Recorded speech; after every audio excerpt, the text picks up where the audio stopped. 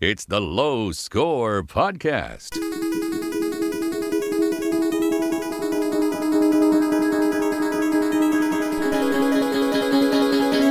And now, here's Bobby and Jay.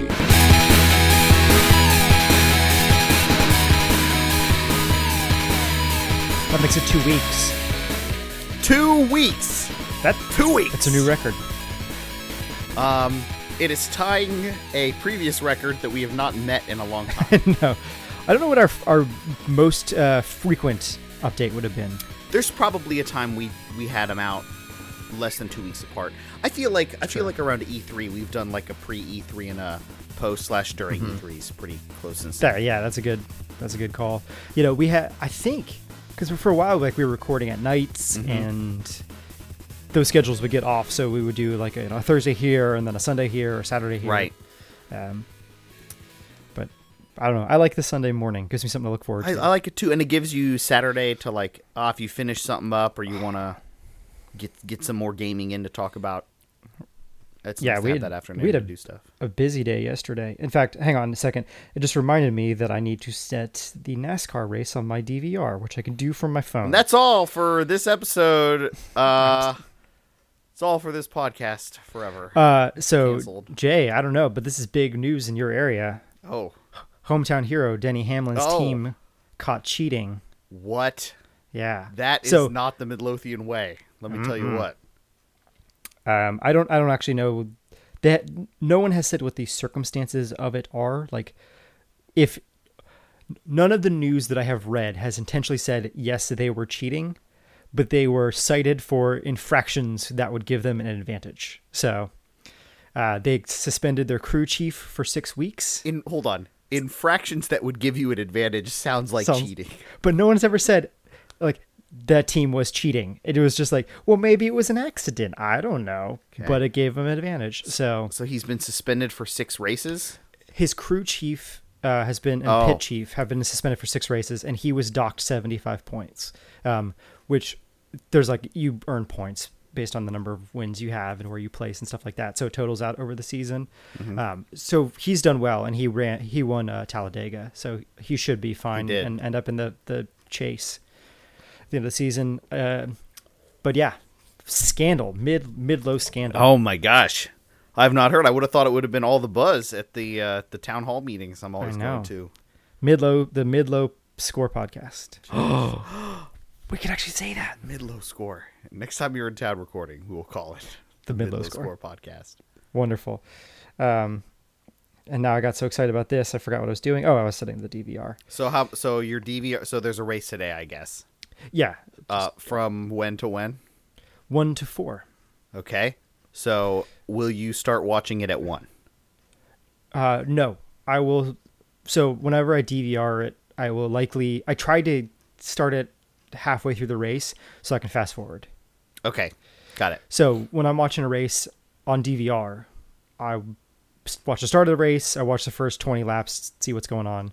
I watch the first pit stops, and then I basically fast forward unless something big and eventful happens. Okay, so you don't fast forward just through the commercials. You're actually fast forwarding through.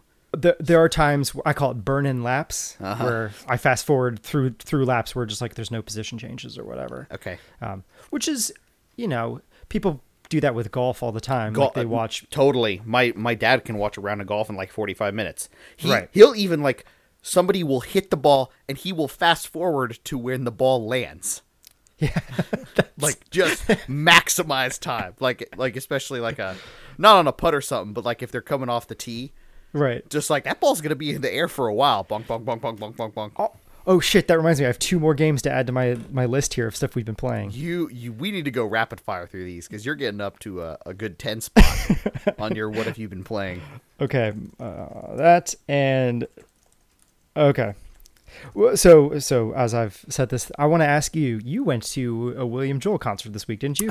Yes, we were up visiting family over the weekend, and we saw Mr. William Joel himself, William Jolferson, at the Nationals Park, baseball park. What do you call it? Yeah, Nats Park. Okay, I think. It was outstanding. It was the second time I had seen Billy Joel. And he is still getting it done, man. His voice sounds as good as ever, which is really what you kind of come for. Mm-hmm. You could definitely see he had passed off some of the more challenging piano parts to his keyboardist. Yeah. But setlist was pretty good. It was very later Joel focused. Okay. Which is not necessarily a bad thing. Let me look it up here. Because after you said that you went to that, I guess, did you listen to the Madison Square Garden concert? Yeah, on audio? So we were pretty jacked up on Joel. So we were driving home the next day, figuring out what to put on. Kara's like, let's fucking put on some Billy Joel. So yeah, we put in Songs in the Attic, which is that's a great album. People don't know it's a live album. I forget when, maybe late 70s, early 80s, but it's Songs in the Attic. It's live cuts of not his top songs. Like great songs, but like Piano Man's not on there. Right. We thought that it was cool. Billy Joel has an odd sense of humor, in evidence in a couple ways. He has a roadie named Chainsaw who's been with him for decades, and I saw him do this at both this concert and the last one. He plays. He juggles chainsaws. Yes, he does. After about a dozen songs, we're like, Chainsaw's awesome. He's gonna come out here and sing a song.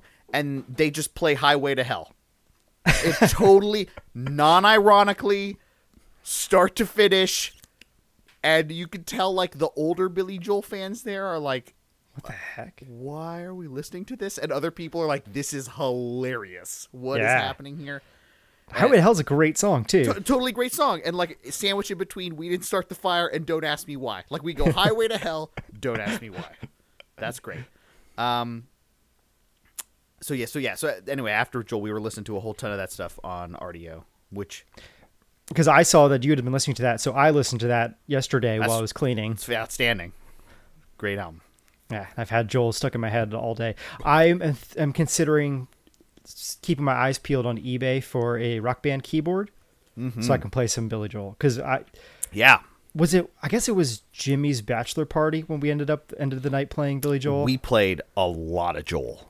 Because there's 18 Joel songs. And it's great because everyone who's playing knows all the words and can also sing. Exactly. So it doesn't matter. Like, you don't have to focus so much on whatever you're doing. Like, you can be, have 5 beers in your hands and play and sing. And if you are the singer and you really want to get into it, you don't need to look at the screen all that much. Right. That's why I love, well, it's fun because, when you're playing, piano or you're playing guitar, the rhythm, or you're playing lead guitar or whatever, you can kind of sing and play along together because a lot of times the notes sync up. When you're drumming, it's really hard to drum well. You cannot do it. I would even say, depending on the song, guitar and singing is hard. Yeah. Like, so songs they're kind of designed for that, like, the Jimmy Buffett songs, right? Like, those are easy because it's a singer-songwriter absolutely style. Yep. But Billy, God damn, I want to call him Willie Joel. Old Billy Joel. Billy Joel. It's the same way. Well, that's awesome. Yep. But it was a lot of fun. Weather was beautiful. He played for over 2 hours. I'm jealous. I've never been to a Billy Joel concert. He's really worth seeing, I think. Like I said, he still puts on a really good show. I guess it's one of those things where I would definitely go see it if I had someone to go with, but I'm also not thinking about like, oh, are Billy Joel tickets on sale right now? Like, yeah.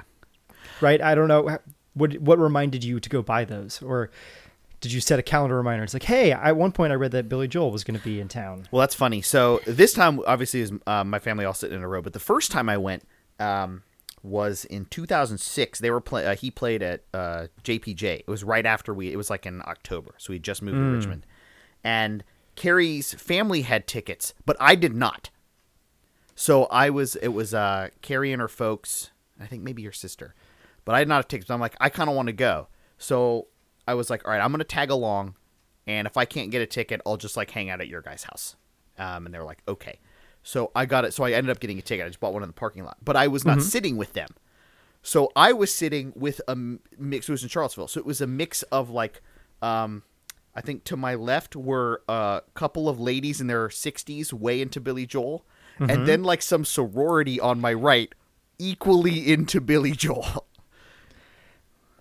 He is the great equalizer. He is the great equalizer, and everybody was singing along. I was like, "This is great. This is a great man." Everybody Yeah, I mean, knows what's going on. I could imagine I would have fun doing that. It's like, but you just don't want to go to a concert. You don't want to go to the concerts by yourself. Right, exactly. Yeah, because like during the show, you like a movie, you're all just kind of sitting there watching it. Like every once in a while, you turn aside, you're like, this, huh? We're here. Yeah. Yeah. I like this song. This is a good song. Yep. He also like he's got his piano rig in the middle and it spins, just to kind of give people different angles of seeing him. He also gets up and sort of plays guitar for a couple songs and dances around.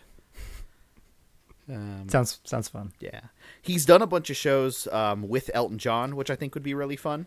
Yeah, I remember those because that was when we were in high school. Maybe that was their biggest. They did a ton of those college? in the little earlier, the mid late 90s, and then they've gone out again a couple times. Yeah, I feel like there was one around 2003 or 4. That sounds where right. people I knew from high school were going to it, and I was really jealous because I Yeah. could not go because I was in a different place.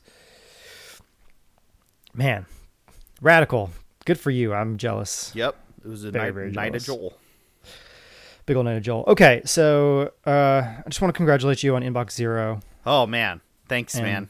It was a journey. and now you're here. You You started from the bottom of your inbox, and now you're here. I started from the bottom of my inbox. So my inbox had close to 20,000 emails in it. Okay.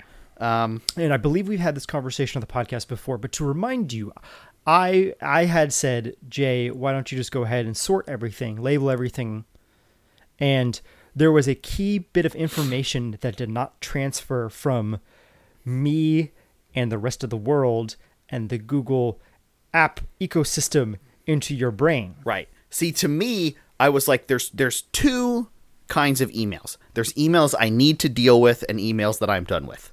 And to me, that was like read, unread. Because if I needed to revisit, if I read an email and needed to revisit it for whatever reason, I just kept it unread. Or if you needed to go back and find something, you would just search it. You search bar, totally. That's why. So I didn't like. I'm like tagging stuff takes too long. I have a couple auto tag filters for newsletters or whatever I get. But what I learned about was this feature, totally blew my mind. Yeah? The archive feature. Where'd that come from? Now I don't know if you know what this does, but what it does is when you're done with an email, you can archive it, and it removes it from your inbox, but it will still show up in searches. Correct. It and so this immediately I realized, hold on, now I can have a third type of email. Archive I'm completely done with. Right. Inbox and read, truly meaning I'm read, but I need to take some action on it, respond to it or whatever. And then true unread, messages I actually have not seen at all. Yeah. So to make use of this, though, I first had to clean up my entire inbox and get rid of things that could truly be archived. Mm-hmm. So starting from 19,000 something, I first made a bunch of big swaps, searching for like old things I hadn't cleaned up that could be deleted. Right. You search for the name of the newsletter, and then you can delete all the newsletter. Or Things like I'll search for Capital One. Here's all my statements and password change notification and whatever. And I'm like, I don't want to delete those. I want to archive all those. That's going to be a ton. So things like that. So that took care of quite a few. I think that got me down to 5,000-6,000 or so. Because this has been my email address since 2006. So it's a lot of emails. Then it was kind of eyeballing through. Most of these now were personal emails that I didn't want to delete. And they could have just been archived. So then I was archiving 50 at a time pretty fast. I'd kind of look at 50, be like, you can be deleted, you can be deleted. The rest are archived. Mm-hmm. And so you spread this out over the course of a couple weeks, right? Couple weeks. It took me. Because I was excited because you were tweeting your progress. I did. And I was faving. Yes, you starring were. You were every one of faving those. just about everyone. Yeah. So because I would get up in the morning and sit down for like 30 minutes to an hour drinking coffee, doing that, and then at the end I would post it and then like go about my day. is the highlight of my weeks. And then finally I got to the end. So yeah, so now I'm actually using email like a person. I'm using the Mailbox app now to do email. There's things I like and things I don't like about that, but it makes use of that dichotomy. I very much like being able to delay emails. Or to be think about this later. Right. So for example, I got like Hover sent me an email like, hey, you need to renew your websites in the next 90 days. And I'm like, not doing that right now. Resend that to me in like a week or whatever. Yeah, that resend to me or like repop it up in a week is the best. Repop it up later in the day. You might as well just like leave it in your inbox. That's what I found. I was doing that. Like somebody would send me an email in the middle of the day. I'd be like, oh, I'll look at that tonight. The thing I don't like about the way Mailbox works is that, when I'm doing like big purges and stuff, I'm like I'm in the web app version. Oh yeah, big purges. You got to use a computer. Totally. And so I'm not sitting there going swipe, swipe, swipe, swipe, swipe, swipe, swipe. And a lot of the day I'm using Sparrow on my desktop. Okay. So like trying to go back and forth between like using it on the phone, and only Gmail works on the phone right now. Maybe like a couple other things. Yeah, I don't know. But not all my accounts. So it doesn't make sense to actually use one of those. So I have my own system, but I'm very proud of you. Nice. Thank you. So I used to use the Gmail app for my personal, now of course Mailbox. And I used to just use the default Apple Mail app. We have we use Exchange, Microsoft Exchange for work. Yeah. But my work changed their security policy, where now you have to like install, if you want like access to the internal network on your phone, you have to like install this app and like give them remote permissions and stuff. So I don't do that. I just use the shitty web access on my phone. Yeah. So I don't have to do that anymore. Yeah, there's all sorts of, because I have not worked in such a professional environment, the things that I see people talking about, especially on Android, we're dealing like security sandboxing and installing certificates and weird Exchange permissions that are required to use certain apps. I'm like, man, that's really intense. Yeah, that's no good. Because you don't want, if your phone gets stolen, you don't want trade secrets or whatever getting out. Right. Or like invites to happy hour getting out. Right, the most important things. Right. Yeah, all that kind of makes sense. But if that's like it's not mandated, it's just like, hey, if you want to access the network, you have to install this. And there's like at work, there's guest Wi-Fi you can get on. So I still have Wi-Fi on my phone at work. Oh, that's cool. That's nice. Yeah. I would probably buy a second phone and be like, that is the work phone. Right. Good. You got to get that work-life separation. You got to separate it out.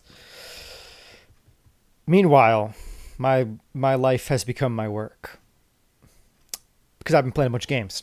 Playing game? What? Like video games or like sports games? Video games. Sports games? Are you kidding me? So actually, when last weekend I got to see my nephews, and they're all a bunch of athletes. Gross. And so they're super active, and so I've got to play like a bunch of made up yard games and like made up pool games. It's like, oh, we throw these bottle caps to the bottom of the pool, and then we have like a scoring system that you have to like jump in and grab them. And wow. Yeah. And we went fishing. The like catfish just like barbed me. Damn. Cut my hand open. Yeah. I felt like a real man. So I was kind of active. I was sore for like 2 days. Fishing is pretty fun. Sticking the rod in the water is not so fun. Like like when you're interacting with a fish. Yes, that's fun. Yes, when you are not, when you're just sitting there with the rod in the water. Yeah, but you're drinking a beer and you have Hank Williams Sr. on the there you iPod. Go. Sure, sure. You're living it. You're living it. Just a little sanity maintenance. This fishing did not make me sore. All the other activities made me sore. Mm-hmm. But I did get some game time in as well. Gotcha. So, observation. I can't remember how well I had done last time. Last time I had my PC set up, Windows installed.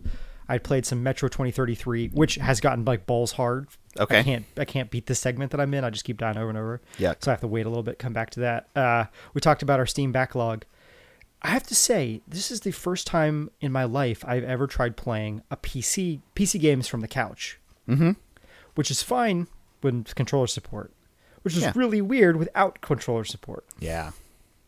So I got the lap desk on my lap, and you can only like recline so much before my mouse like slides back. So like if I take my hand off the mouse to reach my phone, I have to.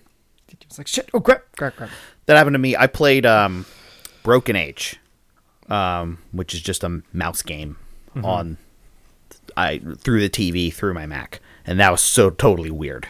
Yeah. Like I was like, I'm so far away, but I'm using the mouse. There are definitely times when I have to squint too when I'm playing games. But I played a bunch of games on the computer in the past week. Sure. Okay. So should we should do the intro, because this is not a podcast that we do without introducing it. It could be. No, we can't break it. Okay. You're right. It is a podcast that we do sometimes, known as the Low Score Podcast, episode 115. Big episode 115. Bob and Jay. Bobby, you're over there. And Jay, you're over there. Yep. I was like, well, something feels missing. We don't have music that goes into the what you've been playing. I don't remember how to do this transition. Nope. That's it. So now go forth. What games have you been playing? Thank you. The floor is open. So last week on Steam sale, 50% off, a game called The Fall came out. Okay. I don't know if you've seen the quick look through for this. Nope. So The Fall looked like The Swapper to me. It is a 2D side-scrolling game that has the kind of limbo effect of like really dark foregrounds, onto a light background.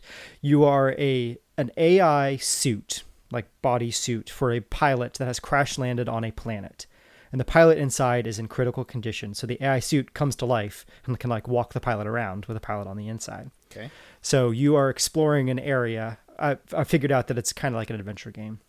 You're exploring an area, trying to find clues to help you proceed through the space. So you stumble upon a wrench, and then you have to go use the wrench on something to fix it. And then that gives you a new item to go use on something else. So there's that. And then that part of it was frustrating in the adventure game sense, but the atmosphere was cool, and the scenario that they're proposing was cool. So I was like, I'll continue with this.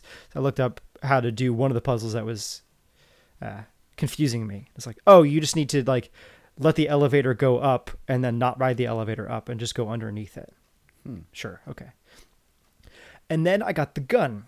And so the way that the game works is that you have a flashlight. And the flashlight is controlled with your right stick to point up, down, wherever. It's like your hand is a clock. And so you're aiming your right stick like a clock to point to things.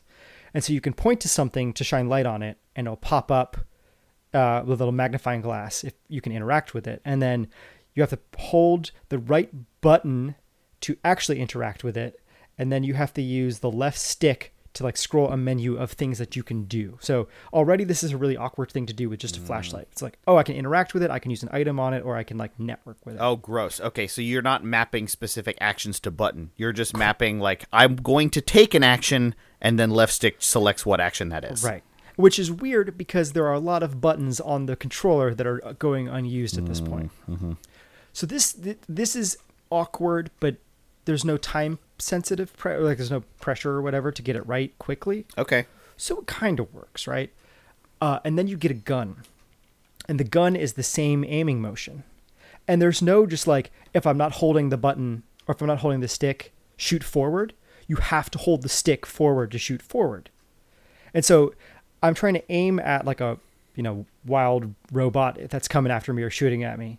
I'm trying to aim forward. So I have to hold the stick perfectly to the right, or else I shoot above or below it. So I'm trying to like aim for its head.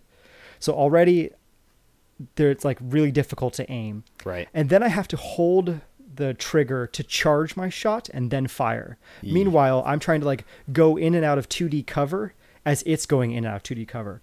Like impossible to time.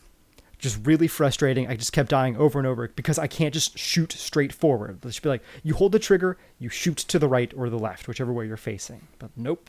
So I've said, fuck this. I'm done with this. I tried it with mouse and keyboard. The aiming is great with mouse and keyboard, but everything else is even more abysmal. Like you have to do fucking gymnastics with your fingers to interact with an object and then select left and right on the like display. I don't know why the fuck. This is where you need a Steam controller, man. I guess so, yeah. Maybe That actually, I was actually just thinking, like, wait a minute, joystick on the left, and then those big circle pads for aiming. yeah, maybe. So If those work, I was playing a little Trine 2 yesterday, and they have a similar aiming mechanism you can use the like touch pad in the middle for, and it was the first game I played where that kind of worked okay. I was like, if the fidelity was a little bit better, this would actually be like really, really good. yeah, but I was So I disappointed. wonder if The game looks cool, and the story premise is based on Asimov's laws of robotics. So solving puzzles in part takes into account those decisions affecting how you can progress. So it's like, okay, I can't harm my human that's inside of me, but if I put them in mortal, like if I do something to harm myself that would put them in more danger, in order to like so there's a system that's not activated, right? It's like you need emergency support systems, and they won't go off yet unless you are in danger, like the suit is in danger. But being shot at endangers the passenger inside, but being shot at to have it activate the system on top of that, like is whatever, like precedes the importance of the other thing. So you kind of think through like, okay, I need to like get myself hurt to make this other thing work, even though it would put the pilot in danger. So the graphic style was really cool. The voice acting was good. The atmosphere was great. The controls were so abysmal that I had to put it away. Yuck. So that was a big bummer. That's not an alpha, is it? That's just out? That's just out. Okay. Yeah. So, Bummer. All right, we'll keep going. You got a lot. I think you should just go through. yeah. All right, I'm gonna kill off that one because we don't need to talk about that. And then I realized that as I was playing that, what I really wanted to do, what I really wanted to be playing, was a game from your Steam backlog, Aha. the Swapper. I mentioned that, and after we did that podcast, the PS Now thing, like 4 like great games are coming to PS4 that are like, by great, I mean like great PC indie-ish games. One of them's a Swapper. I'm like, maybe I should buy that for PS4. I'm not sure. I will tell you that it's kind of like when you played the first Portal trying to use a controller, there were some parts where you had to act really quickly that were difficult to do Totally. in comparison to a mouse. Yep. I think that same problem exists here. Interesting. Okay. First off, let me say the Swapper is one of the best games I've played in a long time. Wow. Okay. It probably would end up in like the number 5 position for last year, the games of 2013, maybe. It's better than Brothers. Okay. It's really awesome. So number 1, it's beautiful. Absolutely gorgeous. The kind of clay looking art style to it or whatever, where everything looks like it's all been like hand modeled out of actual objects, is really nice. The atmosphere is great. It is, Metroid Symphony of the Night, whatever style game of, you have a big ship that's available to explore, and you have to solve a certain number of puzzles to unlock a new section so that you can go explore. So the premise of the Swapper is you have landed on a ship where like weird shit has going on, and I think you're supposed to be like a scavenger or something like that. Like you're aboard a derelict ship. Just I don't know. I don't know why you're there. There is everyone on the ship is dead except for one other person. And then also on the ship are these like crazy rocks that have telepathic powers. So when you walk by them, they talk to you. So you find out that like, oh, this ship was in space, like mining these rocks so that they could like bring them back to Earth or something and try to figure out how we could use them. They're like sentient rocks? Yeah, they're sentient rocks that all like are all interconnected to each other. So that's the premise of the atmosphere. And then if you're not aware, the way that the game works is that you have effectively a beam gun, flashlight type thing that you can use to place a clone of yourself in certain places and then swap to that clone and take over that body. And then every Swapper on the screen, up to 4 or up to 5, moves in unison. So like everyone runs to the left, everyone runs to the right. So it's all puzzle solving based on having,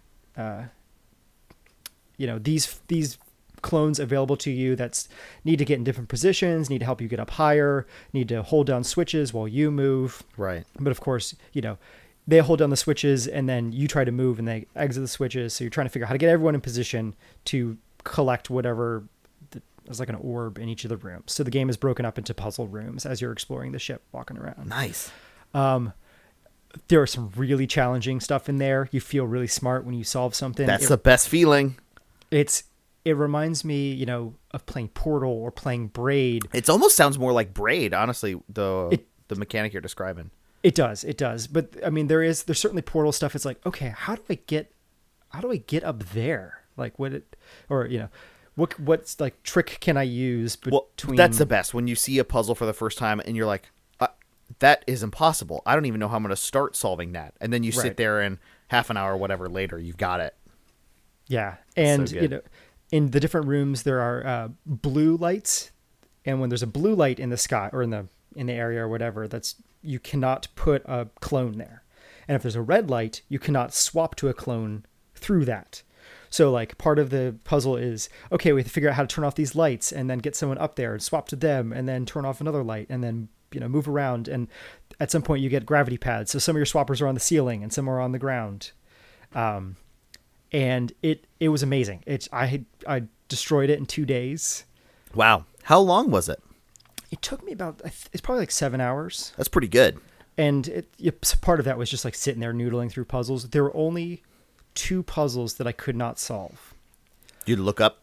I had to look them up. One said, it said like, you stand here, place a clone there, see if you could figure it out. And as soon as I did that, it immediately occurred to me. Okay. Of course, right? Nice. And then another one was I had forgotten something that I could do. I was like, oh, I could swap to this position first and then move. But it's one of those things where when you solve one of those puzzles that seems impossible, you feel like the fucking smartest person in the world. I actually felt like Portal 2, that was one of the few things Portal 2 did maybe better than Portal 1. Those later stages where the puzzle took place over just a like gigantic environment where like you couldn't even see the end of the puzzle when you entered the room. And so figuring out like the long, complicated combination of paint and flinging yourself and stuff was really cool. So you have to play the Swapper. I'm going to play the Swapper at some point. I'm going to write it down on this paper. It's superb. Really, really just a tremendous game through and through. The only thing I didn't like about it is I got to the end where like the last little story sequence had, and then I still had 2 orbs to collect. So I had to like backtrack for a while. I was like, I wish it had just gated me right before that story sequence had, gotten me to the end of the game instead of kind of ruining some of that momentum that had built up. Literally, that's the only complaint I had about it. It's great. It's so good. It's so good. I love it. Let's see. I'll ignore Gunpoint for now. Okay. Because I haven't played enough of it. I'll just say, Google Mini Metro at some point. There's a web demo for this game. It's going to come out on Steam. You can pre-order it. It's like $3.99 or something to pre-order it. Wow. It is a puzzle game or like a strategy game where you are drawing subway lines on a map to connect stations to each other. And then you have to get shaped passengers to the shaped station of their, like, whatever it's like the same thing is. Nice. I lost a lot of hours to that in the past couple of weeks. So Google that game, listener. I implore you, play some Mini Metro and pre-order that because that seems really cool. Okay. Now we're at the point where we both have a same game on our list. Yeah, I want to talk about it. So you played a little Strider. I finished up Strider. I did. Okay, so I want you to talk about Strider. Okay, so as you said last week, Strider was a game that got kind of reviews. People saying like, well, it's nothing special, right? Middling to good, like a lot of 7s, 8s kind of thing. Like, this seems cool, but there's no reason for you to go run out and play it. Mm-hmm. And for someone who's kind of tired of that style, like I don't like games where I feel like I'm button mashing, and 2E games in particular seem to be worse at this than 3D games. I don't know why. Like maybe it's because something like a Devil May Cry or DMC has like so many combat mechanics going on at once. Totally. Nothing button mashy about DMC. But what Strider does really well is it makes that button mashing like so mindless that it's not frustrating. Like you said, you just press X, and you sword. And one of the things is, I actually, after the podcast came up, friend of the show, good friend of the show, Campbell on Twitter was like, I heard that if you just push sword the whole time, you win. And I thought about that because I had actually, he's not wrong, but I framed it a little differently because I don't know, have you at all tried to not sword and be strategic about your combat? No. Well, so I sword while being strategic about my combat. So I'm doing a lot of rolls, a lot of charges. Yes, absolutely. All that kind of stuff. So I would like try to, if you don't sword all the time, you lose. Right. Because you can't take but so much damage, especially early on. So I actually kind of liked that it's forcing the combat to be very frenetic. You can't literally just push X. You won't win either. You actually may be able to get through as part of the game. But you do need to be conscious of where enemies are and where bullets are. Right. And especially they add complexity later on with the different ammo types and stuff. I'm not going to argue the Strider is a particularly difficult game. I don't think that it is. No. But the feel of the game is extremely satisfying.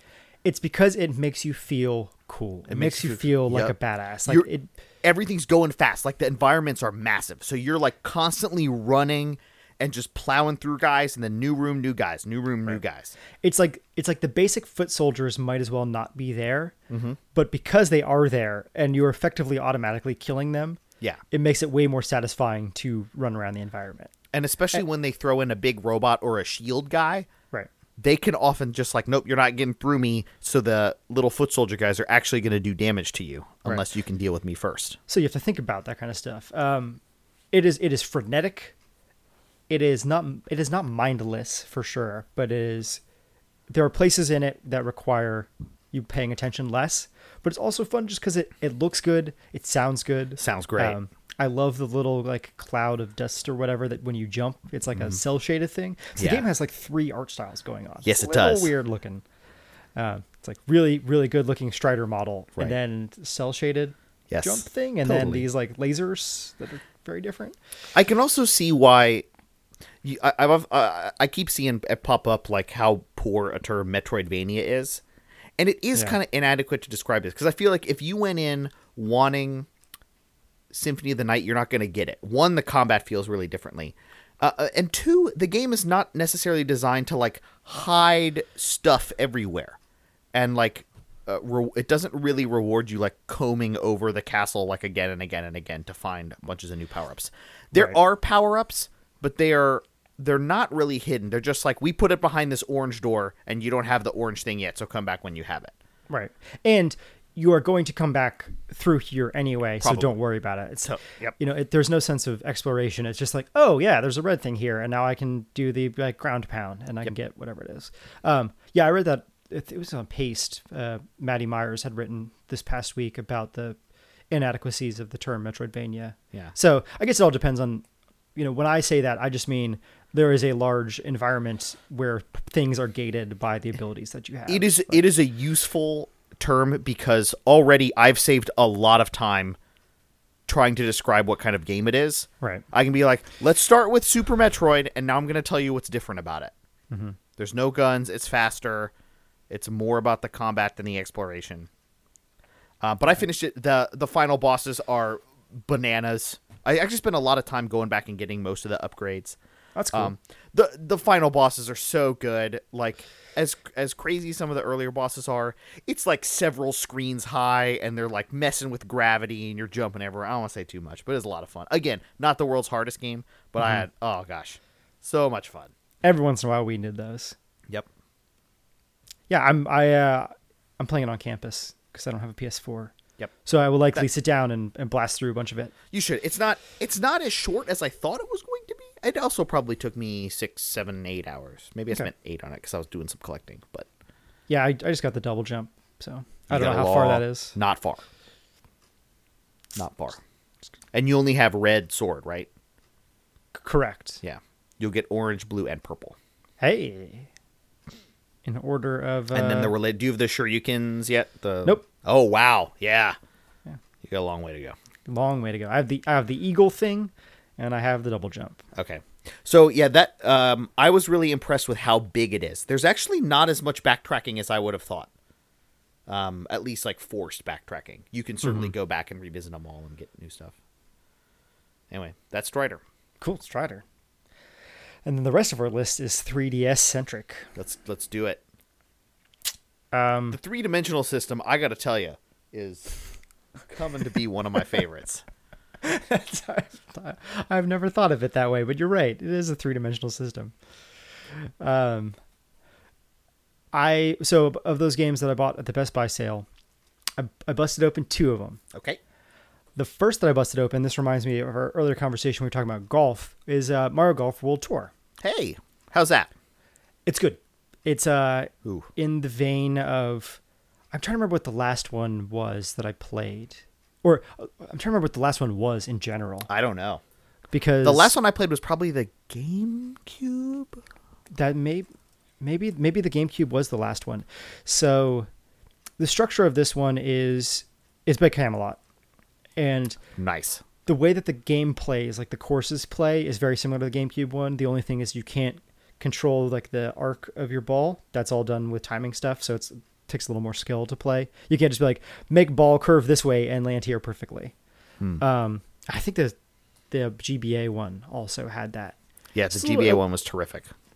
It's a little more difficult, kind of reminds me of a little more of Hot Shots Golf, but also does the hub world thing of, there is a clubhouse, which is the shape of a castle, and all the Mario characters like hang out there, and then you enter various tournaments and you unlock the courses as you go along, and you earn points to buy upgrades to clubs. You can change your outfit, which will change various stats, like these shoes will add 3 yards to your ball or whatever it is. So there are some RPG like upgrading stuff in there. It's not as good as the GBA one because obviously that's the best one. Let you customize character. And according to Giant Bomb, at least, that's the most recent Mario Golf. Okay. That's 10 years ago. I guess they did not make one for the Wii or the DS. Maybe not. Interesting. I feel like I just played Mario Golf alikes since then. Sure. You were playing that Xbox One. Yeah. I don't remember what that one was. And I played Hot Shots Golf. Yeah. Hot Shots is the Sony one. Okay. I don't remember the other one. So yeah, it's good. The thing that I like about it is that much like the not Miiverse, what's it called when you Street Pass and you play the games? Mii Plaza. Okay. Much like the Mii Plaza, you can hold the right bumper and make things go faster. Word. So you hit your shot, hold the right bumper, and it goes and fast forwards like your dad does on the DVR. Exactly. Which saves a little bit of time because the courses can get, if you're playing 18 holes, it takes a little while. Mm-hmm. Especially when you're playing by yourself, you're just banging through them one after another. The other thing the game does that's cool that I haven't seen in another game is that at the beginning of the game, you play and establish a handicap so that you can play competitively online with other people and have your score adjusted based on how good you are. So everyone is kind of zeroed out at some point. So if you're like really shitty at the game, you can still compete in the online tournaments, which will earn you prizes and downloads and all kinds of things like that, like rewards to use in the game. Nice. That are not just the normal championships that are built into the game, but then make you feel competitive. Of course, now my handicap is like I started with a 9 the first round I played, and now I'm like down to a 2, which is a 0 is a scratch golfer. And that means that you are the best if you're a scratch golfer, right? Right. Like you are expected to get the best score. Exactly. It's a Mario Golf game, so it's not, if you know how to play, it's not that hard. Yeah, exactly. But it's good. Good time killer. Good laying in bed, sitting in front of the TV. If you like the golf games, this is a good one. Mm-hmm. All right, next up, you're chugging. Okay, so Bobby, you've been talking about a lot of games you played. Uh-huh. Oftentimes we go back and forth, and the reason we've done that is it's a little lopsided on the number of games. But don't let that. I don't want to communicate to the world it's because I haven't been playing games the last 2 weeks. You're still dedicated. I'm still dedicated, but I have been playing one game. I can't imagine what it would be. It was Bravely Default. So after I beat Strider, I have a lot of games on my backlog. But I'm like, nope, got to finish Bravely Default. I probably could have finished it by now, but I'm too determined to do all the side stuff, and I'm having a lot of fun just leveling up. Yeah. So what I've been doing is each night while I watch TV, I've been leveling up my guys, and then I'll find, half an hour during the day to really go out and try to beat these enemies. So I'm on chapter 7 now. My characters are level 91. And I think I've maxed out about half the classes for everybody. I actually still have one class to unlock, the Conjurer, but I unlocked the Vampire class. Vampire class is the Blue Mage, which I think is pretty smart. Because Vampire absorbs other abilities. Yep.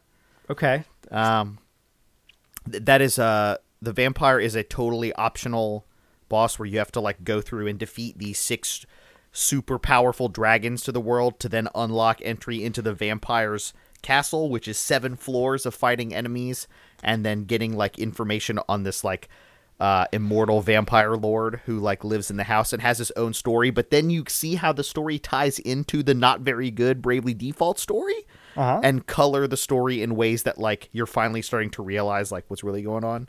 Okay. I don't want to say too much. The construction of Bravely Default is really strange. I'll wait a little while. Maybe we can revisit the story when I'm all done. It's not that good. I could have told you that. But it is... Well, it started out just plain uninteresting. Yeah. Now there are really, really interesting things about it. I don't know if this makes sense. The world of Bravely Default and the characters in it are totally forgettable. Mm-hmm. But there are things about the construction of it, and they came up with a good universe idea, and then whoever wrote it did a poor job of executing on it. No, because it's more about the way the narrative is constructed. So the story is boring. You break these 4 crystals, and then you're gonna fix the world. So you do that and you don't, the world resets. And you do that again and you don't, the world resets. And you do that again and you don't, the world resets. And the character's like, what the fuck is going on? What? And so the story now becomes why isn't this working? And figuring out do we just keep going with this, or do we break the cycle? And you can actually break the cycle anytime you want, and you'll go to the end game. Mm-hmm. Or you can just keep doing it to see the whole game. And every time the world resets, all the enemies get way harder, which your characters in game comment on. You're like, why was that boss way harder this time? That doesn't make any sense. Is this a different world, or what's going on? Or now bosses from different parts of the world are randomly teaming up and are having funny sort of nonsensical dialogue. You kind of feel the game is collapsing in on itself as you're playing it, which is really cool.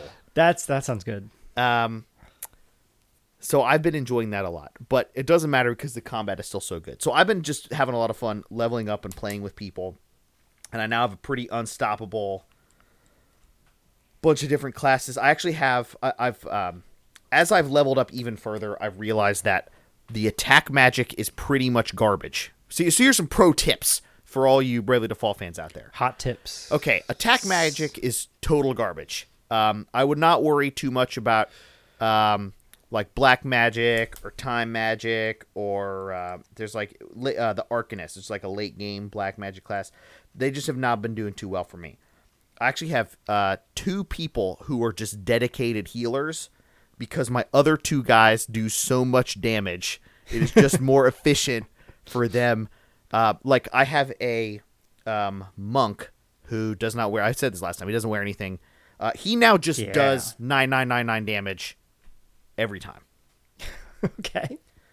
Then I have a combo ninja pirate, and he holds... So with his ninja powers, he has 2 katanas in his hand, and he counters. Okay? Then he also has a sword master ability. What is it called? I'm the worst at remembering names, but it's really good. It's called multitask, which he has a 25% chance to do another attack every time he attacks. Mm-hmm. Then the pirate is his subclass, and the pirate can imbue like physical defense down, or magic defense down, or physical attack down, or magic attack down, or speed down. Like all these like modifier stuff on a per attack basis. So I have him go first, double katana counter, and like weakening the other guy. And then I got the monk cleaning up at the end, doing his 999s. And everybody else's job is to put buffs on people, slow down people, heal people up, keep everybody okay. This is a pretty unstoppable combo. So all my other leveling up is just kind of like funsies. It's the sword of Bravely Default. Yeah, it's a bit sword. I'm getting pretty... But the game is still damn hard. Because now, in Chapter 7, all my side quests are now 3 people who you have fought individually together, but they have been raised up to meet your level, and they're attacking together. So it becomes this game of, like, who's the weakest? Like, fighting 3 people is way too hard. I gotta kill one as fast as I can and just hope to God I'm gonna live. Mm-hmm. Then, all right, let's brave up a little bit. Who's gonna go down next? And once I get it down to 1, it's pretty easy. Yeah, that's the kind of thing I liked about Persona combat in particular, which, you know, obviously you're not doing like mega damage like you're doing in this. It's all balanced to be lower numbers. But it is, okay, I'm powerful enough that if I go in here and I do this, if I execute this in the right order, I stand a chance. Yep. If I don't, I'm dead. Totally. There's just no way around it. Almost all the time in Bravely Default, though not all the time, you feel like when you lose, it's your fault. You're like, I was too aggressive, or I didn't have the right buffs, or I didn't pick the right combination of classes. I didn't know I needed to be 10 levels higher right now. Yeah. Well, that was a very specific... So the worst is there's a boss where once he's down to some level of health, like 20, 25%, I don't know exactly, he just goes crazy. He just starts executing these massively powerful attacks against your whole party every turn, and he won't stop. You can't... There's nothing you can do.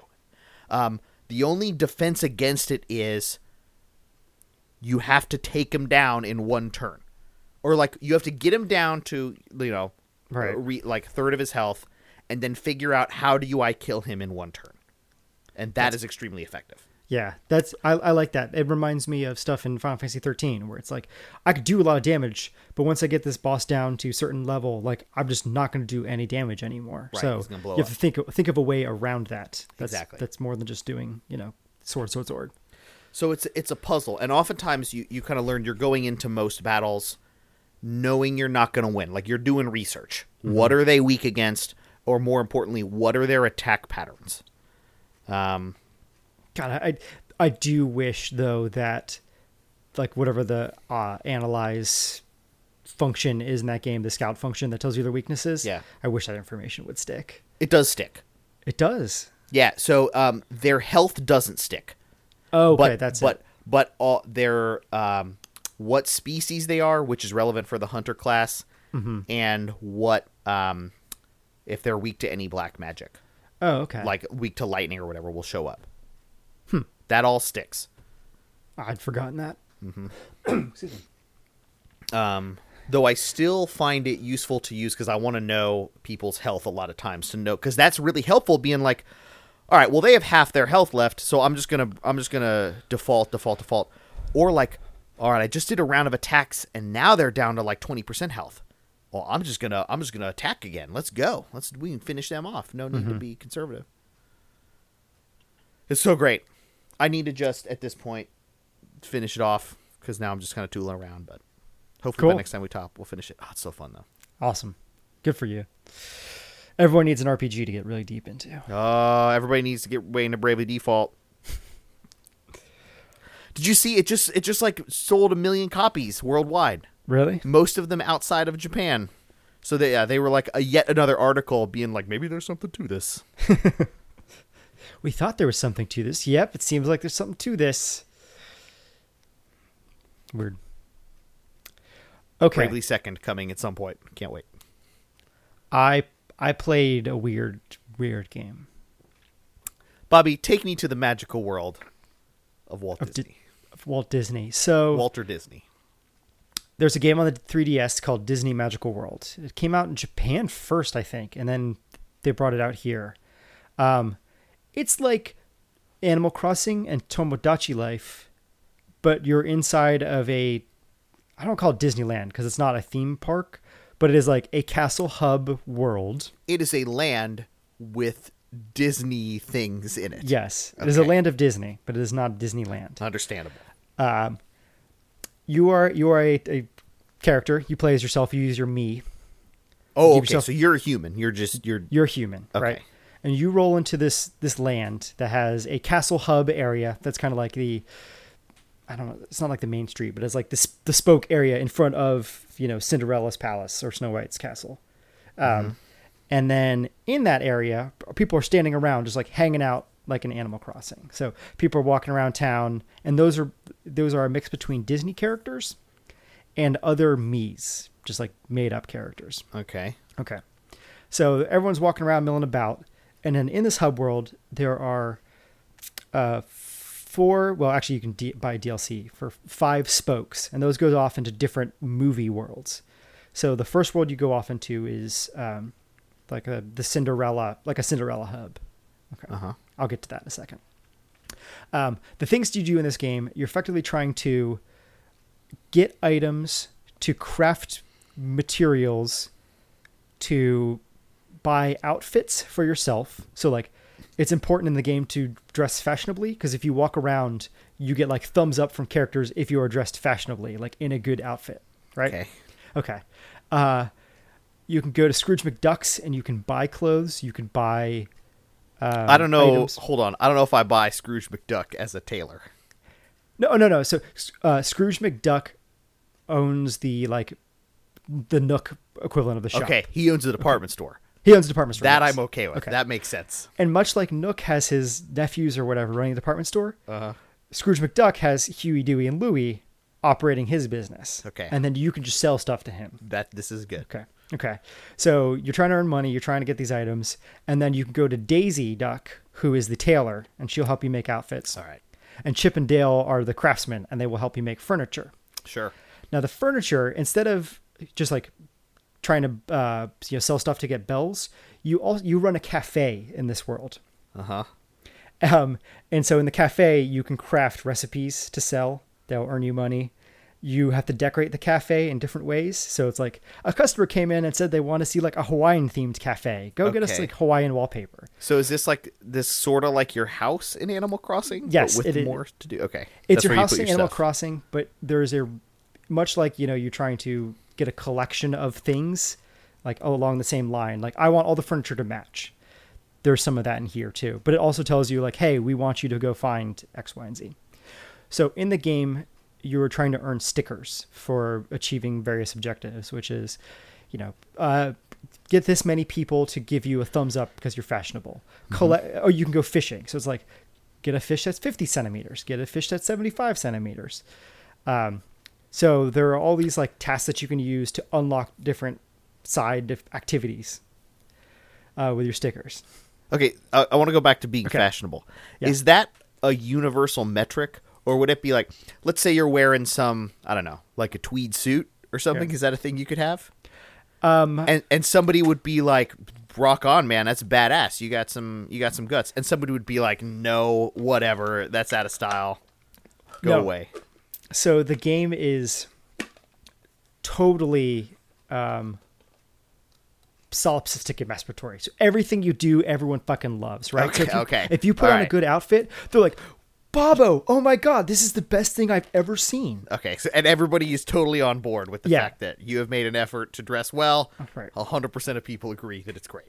Great. Okay. And so it's like, oh, you're wearing the sweet chef's outfit. That's the best thing I've ever seen in my entire life. That's pretty good.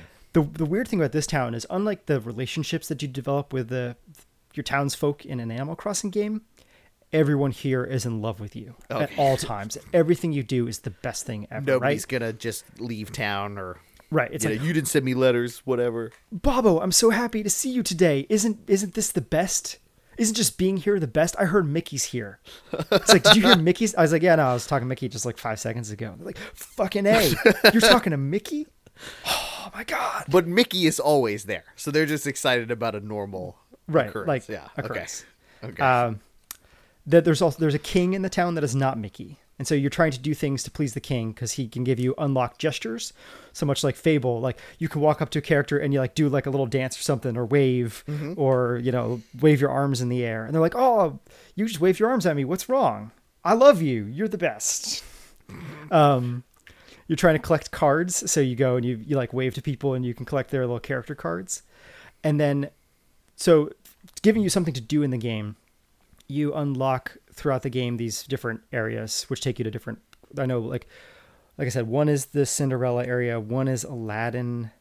I can't remember what the other ones are. And in those hub worlds, there are also quests to complete. And the thing about you in this game is that Yensid, the wizard who lives in the tower, has given you a magic wand.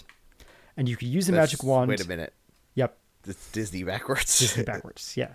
It is that Yensid. So you have a magic wand, you go into a hub area, and it's like, there's like one little dungeon in it where ghosts have invaded. So you're always fighting ghosts. It's like, you got to go in there and you got to defeat the ghosts and like find the treasure chest that has the ring in it that I dropped. I was out there and I was scared, but you, Bobo, you can do it. I know you can do it because you're Bobo. Right. So but how are you defeating ghosts? This isn't like a combat. So it is combat. So you have a magic wand and you shake the wand, or you attack with the wand and it sends a projectile. And then you can do like power attacks to send like a really big projectile. There's like a dodge roll, except instead of a roll, it's like this like really ballet-esque spin that you do. Great. So like ghost comes for you, ghost like throws something at you and you're like, whoo, spin out of the way, attack. I mean, it is clearly designed for children. That's not to say that I'm not having a good time. And then you do that and you get items. And then those new items are like crazy things that you go back and craft. That you can make new clothes or put in your cafe. Right. Or yeah, exactly. And then I return to the ring to the guy and he's like, oh, thank you so much. I bet I can get you in with Cinderella and Prince Charming and you can go to the ball. And then there is a mini game inside of the ball, which is just Elite Beat agents. Okay. So you're dancing, but you're dancing by doing like, hold, drag on the screen, collect the notes, rhythm game, like straight up Oendon or whatever it's called, stolen out of it. They didn't care, right? That sounds great. It's weird. It's fun. It's kind of awkward, or it's strangely childish in the fact that like everyone just fucking loves you. Everything is going on is so great. Unlike an Animal Crossing, or it's not as weird as Tomodachi. It's weird in the fact that like, this is very strange that I'm in this world. So it's not weird like Tomodachi Life in that sense, but it is like, hey, come do this mini game with me. It's probably not as good as an Animal Crossing, but it's also fun to play by yourself. That's good.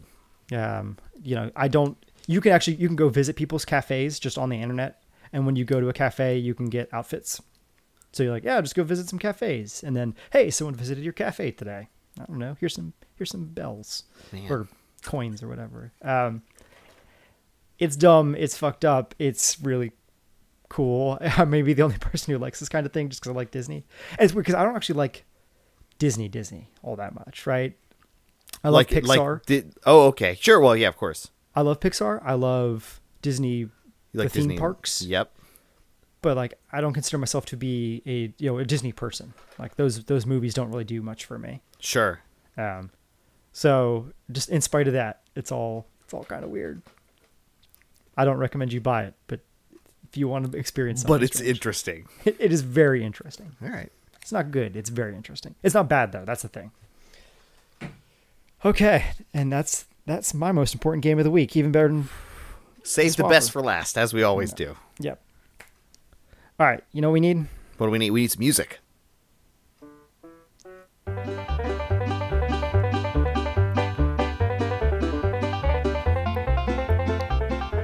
So we skipped over the news last week, didn't we? We did, because we were flapping our gums for a while. But there were actually some fairly interesting news pieces this week. Yeah, and stuff that I feel like we can comment on because it is, consumer news in a lot of cases. Totally. Yeah, all of it is, I think. Well, and except for the last thing. Well, that's true. Which is a topic that we are familiar enough with that I think we can speak about. So, all right, Jay, why don't you kick it off? So one of the big things that happened this week was the beta for PlayStation Now launched just to everybody. PlayStation Now, if you don't remember, is basically what Sony did with Gaikai. They are they have kind of big plans with it. They want to stream games in the PlayStation ecosystem to Sony devices. For starters, you are going to be able to use your PlayStation 4 to stream PlayStation 3 games at a high variety of prices. The prices are all over the place and specific to kind of per game, per length basis. Everywhere from like 90 minutes to 4 hours to 90 days. I have not tried the service myself to see how good it is. I think kind of the early reports are it's working really well, and the prices don't make any sense to at least people like us. Do you have the option to enter the beta right now, or it's not? So on PlayStation 4, you go to the Sony store, and then like there's just an option on the right is PlayStation Now, and you can just pick games and go with it. So it's not something you enter. It is my understanding is it is a totally open beta. If you are maybe it's only PS Plus members, I don't even know. But anyone with a PS4 has access to it. Right. I didn't do anything besides turn on my PS4 and go to the store, and sure enough, I could have bought any of those games. Okay. So like you said, early reports are this seems to work pretty well, but the prices are weird. So I pulled up a handful of opinion pieces. Yeah. Because that seems to be the best way for us to talk about this, is to based on other people's experiences or describe other people's experiences and, what our intuition is as to how we would imagine it would be. So first off, let's talk a little bit about the prices. So you get a different price based on what the game is and how long you want to rent it for. And the options right now are you can rent it for 4 hours. Okay, you're right. 7 days, a month, or 3 months. I don't know if I understand some of the, I don't know if I understand why there are 4 different categories. I don't know who's renting a game for 4 hours. 4 hours, yeah, I don't know why there's not. I would think you would want a 3-day option, like a weekend. 4 hours is like a sitting. Right. Is that I would like to pay some money to try this game? Is that like a paid demo? Yeah, but the prices don't make sense. 90 days is almost too long. Like at that point, why don't you just buy the game?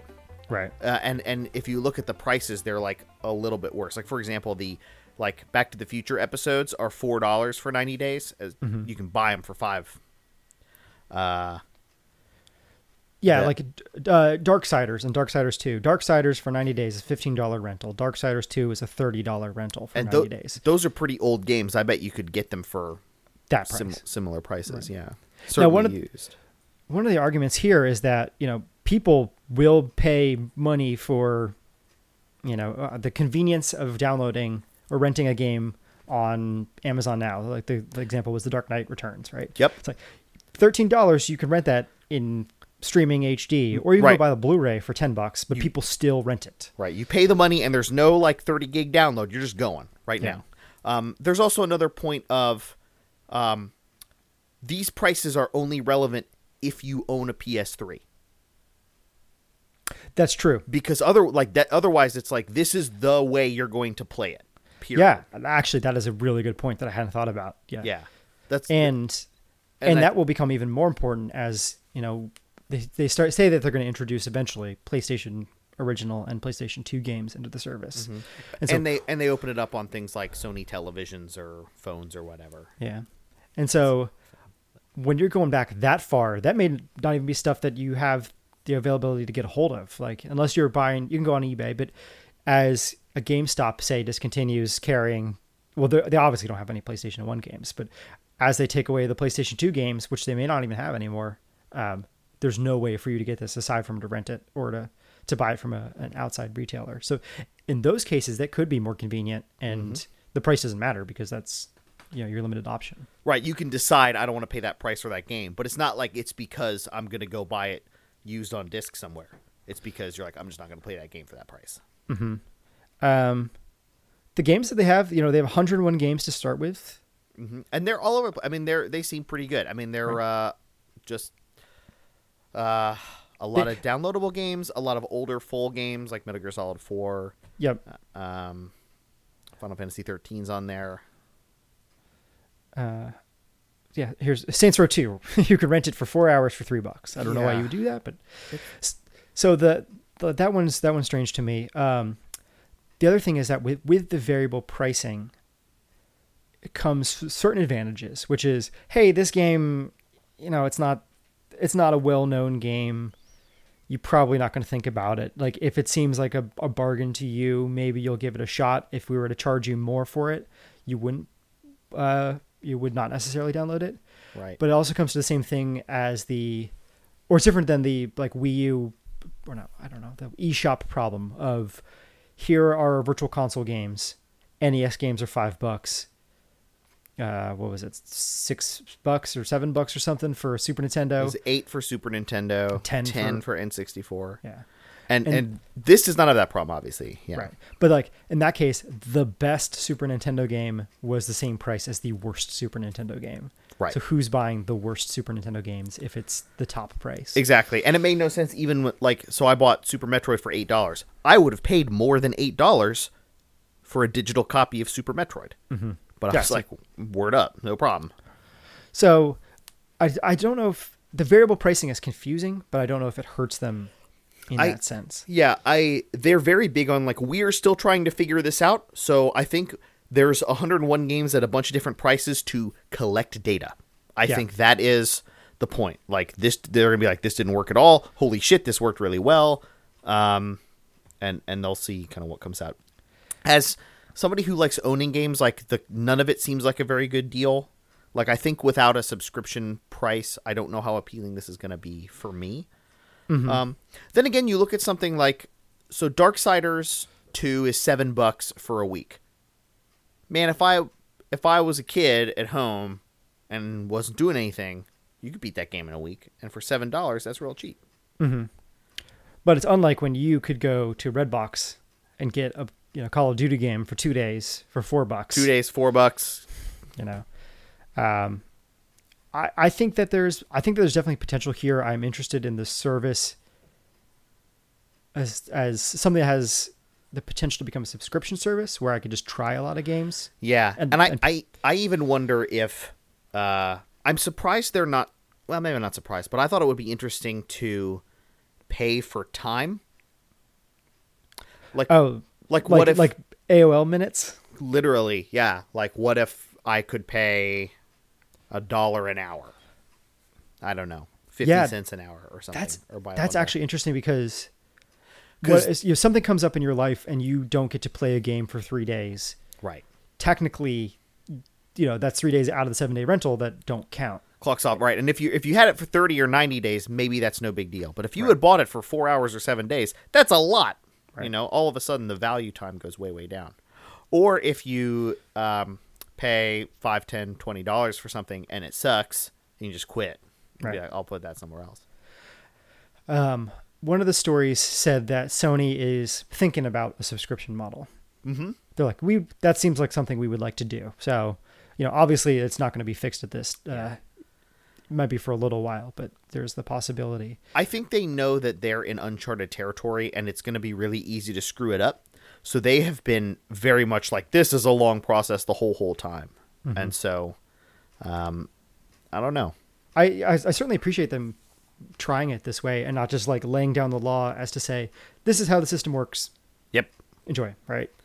So the thing that one of the comments I like here from Sean McInnes, who's writes for GameSpot on this little opinion article, mm-hmm. is that he says the problem with PlayStation Now is that there's so much value in PlayStation Plus already in terms of getting games to play that it makes it harder to think, oh, well, if I were to rent a game for $7, think about what a significant percentage $7 is in terms of giving you something to play versus how much it is if you that free game or the 2 free games that you got with your PlayStation Plus subscription for the month. And it's interesting how good it is because if you break it down, PlayStation Plus is $4 or $5 a month. And we're going to give you a bunch of games. You have no say in what those games are, by the way. Mm-hmm. None. But we've proven ourselves as Sony, this is saying this, to be so good at selecting games that are of interest. You've now we've earned so much trust from you that you're just going to pay that. And now asking you if that's $4 or $5, and now we're saying, hey, give me $8 to play, Metal Gear Solid for a week, all of a sudden that seems like a terrible deal. Right. It could be cool. The thing that interests me the most about it is if they say that when they launch the Vita TV or PlayStation TV, I can't remember what they're calling it here in the States, the little box that was supposed to play Vita games, that will have the ability to stream through it. That all of a sudden is a cool proposition. Absolutely. Where, you're only renting games and maybe it's a little more expensive than buying it, but you also didn't buy the hardware to begin with. That's where, right. So I can make up for the $300 difference between the Vita TV and a PlayStation 4 by renting $300 worth of games. Well, that's one of the things that made a lot more sense to me. Like, when you start to consider, like, maybe somebody just, the person who skipped the PS3, they had the 360, and they're looking at, like, Metal Gear Solid 4, $13 for a month, and I don't have to buy a PS3. That's a good deal. Yeah. Maybe for that person. I don't know. And as a selling point for, as I say, they want to put it on Bravia TVs. And I bet they would love to put it on the iPad and Android devices. Like, exactly. At that point, why not, right? Assuming you can get it to run stably. It's kind of a non-starter without a controller input. Yeah. Since you're literally just running the PS3 game. Right.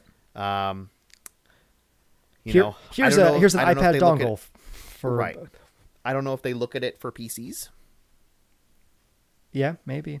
I don't know. At that point, I think they would worry about it hurting. They're still in the business of selling hardware. PlayStations, right? Or so Sony hardware, more is a more accurate way to put it. So maybe they wouldn't go, but so far. But if they don't have the PlayStation 4 games on it, then if you want to buy a PlayStation 4 to play, or you still have to buy a PlayStation 4 to play PlayStation 4 games in that sense. Right. So because they've segmented off that part of the market from all the previous stuff that they've done with no backward compatibility, they could still sell you a piece of hardware. And if you could stream PlayStation 4 games, I'm like, why did I buy this piece of hardware? Yeah. So yeah, I would hope that would be a limitation. Yeah. Oh, and it could be like, hey, I really like the Sony service. Maybe I'll check out the PlayStation hardware. That's true. Right. Yep. It's kind of. But I'm interested to see what they do, if they tweak it or if this works or what. Yeah. So similarly, EA, Electronic Arts, is getting into the deal with EA Access. This is more like Xbox Gold or PlayStation Plus, where right now it's Xbox One only. You're going to pay $5 a month, and you're going to get access to streamed EA games, right? Or no? Download. You download them. Okay. Yes. So a bunch of Electronic Arts games. I guess it's also $30. I didn't know that. It's $30 a year, so that's pretty cheap. It is cheap. So that's the value proposition here, is that, hey, in the end, this thing is not a huge cost investment. So it doesn't necessarily matter how new or how good the games are on it. Mm-hmm. On the other hand, who wants to buy a bunch of year-old EA sports games or play year-old sports games? Yeah, I can't see them, unless it's wildly successful, giving you the newest Madden, FIFA, whatever, right. Or the newest Battlefield. They did put out the newest FIFA, Madden, and Battlefield, but at that point, those games are 9 months old, so that's not too much of a threat. The person I think that this EA service is for is the less discerning game player who doesn't really care as long as they have something to play. Mm-hmm. And I imagine that part of that group could be kids, right? I don't want to speak on behalf of kids everywhere and how much they care about, having the newest sports game. Some of them I'm sure do, and some of them might not care. But I could imagine a group like that being like, hey, Merry Christmas, Happy Birthday. Now you can go and you can download all these old sports games. Go for it. Yep. As opposed to buying them all new individually. That's cheap. Or somebody who they're going to buy, our typical, you're going to buy Madden, maybe GTA or something. And then like, wait a minute, $30 for just a bunch of games? That's a low investment. Totally. Mm-hmm. Let's go. Oh, one thing we forgot to say that's different about this and the PlayStation Now. So in a lot of cases, well, not a lot of cases, they have said that with PlayStation Now, you will have, in some cases, the ability to download or to use the DLC for a game. So if there's like a map pack that came out, that is included. If it says so, like that could be included in your download for the same price. Cool. Unlike this, which says you can stream these games, but then digital content such as DLC maps will be sold separately, but at a discount.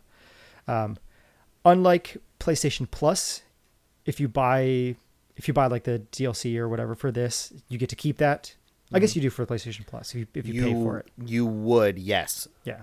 Even if the games go away. And they say that your game saves will be backed up such that if your subscription lapses and you want to go back and play a game later, you won't lose your progress in it. Nice. I think that's also the same as PlayStation Plus, assuming that the save file would be locally. Yeah, PlayStation Plus, yes. I'm not sure how the Now service works. I would imagine that it all gets saved locally. I would think so, but I don't know. That's good. That's a good question. Yeah, so I bet saves are pretty consistent across everywhere that you get to keep all your saves. So I think there's a lot of this seems interesting. It'll take us a while to see actually what games they put on, how aggressively they are with new games, and what the volume is. But one interesting thing is when this came out, they're like, it's coming to Xbox One. And people were like, why isn't it coming to PlayStation? And it's because Sony said no thanks. Yeah. Not some exclusivity deal or whatever. And they were kind of vague. They simply said, we evaluated the EA Access subscription offering and decided it does not bring the kind of value PlayStation customers have come to expect. So I don't know if they think that it's a threat to PS Plus, probably.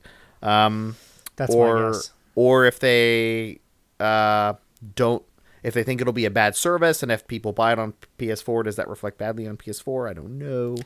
I would imagine it's all based on the number of subscriptions for PS Plus, because I'm sure that their thinking is, okay, is this going to be the type of thing where people will buy both of them? Or if we give them the option to just play these EA games and, they don't care what games get selected for it, like, they don't know what's coming out for PS Plus, right? That they'll choose the super cheap one. I mean, it's what you can usually pick up a PS Plus subscription for $50, I think, $40 to $50. 50 is full price for PS 50 is full price. Okay. And 40 is on sale. So yeah. Between $50 and $30, that's a pretty big discrepancy. If all you want is free games, you don't care. Absolutely. Now, one thing I was wondering about, on the Xbox, do you have to be a gold member to use this?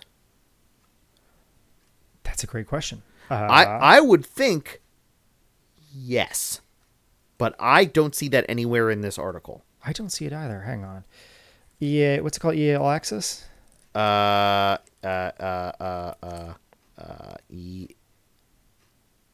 Access. Yeah. Just EA Access. I want to call it All Access. Sounds like a sports show.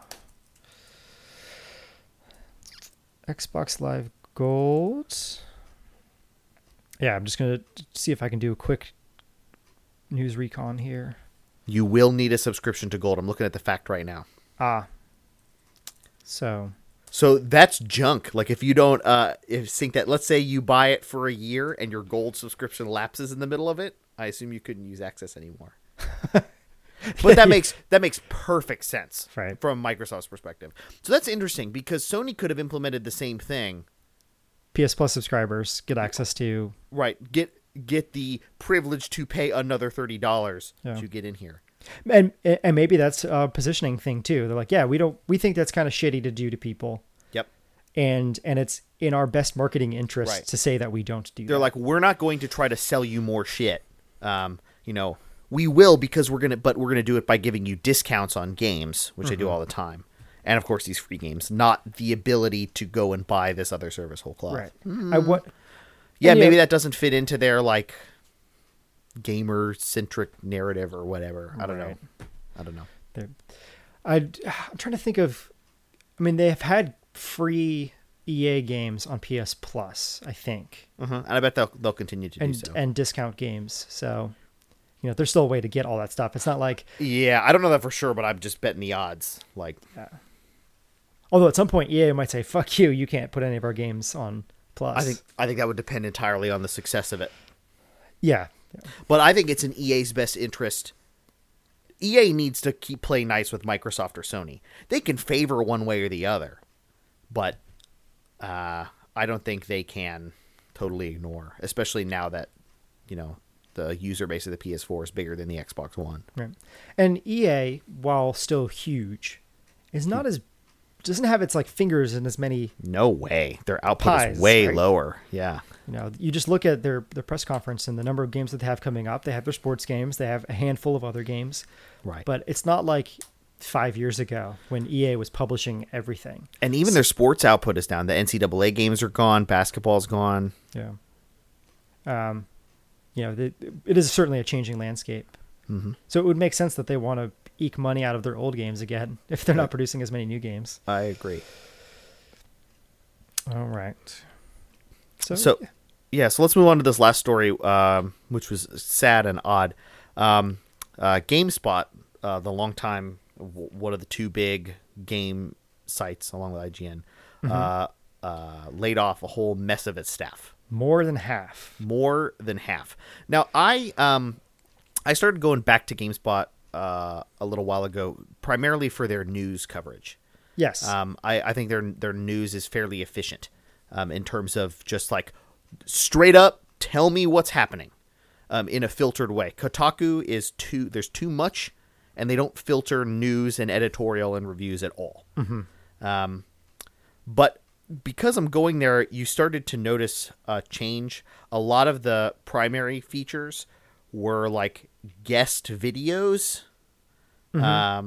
or other like big weird features, and certainly it was not as personality driven as it had been when, who are now the Giant Bomb folks work there.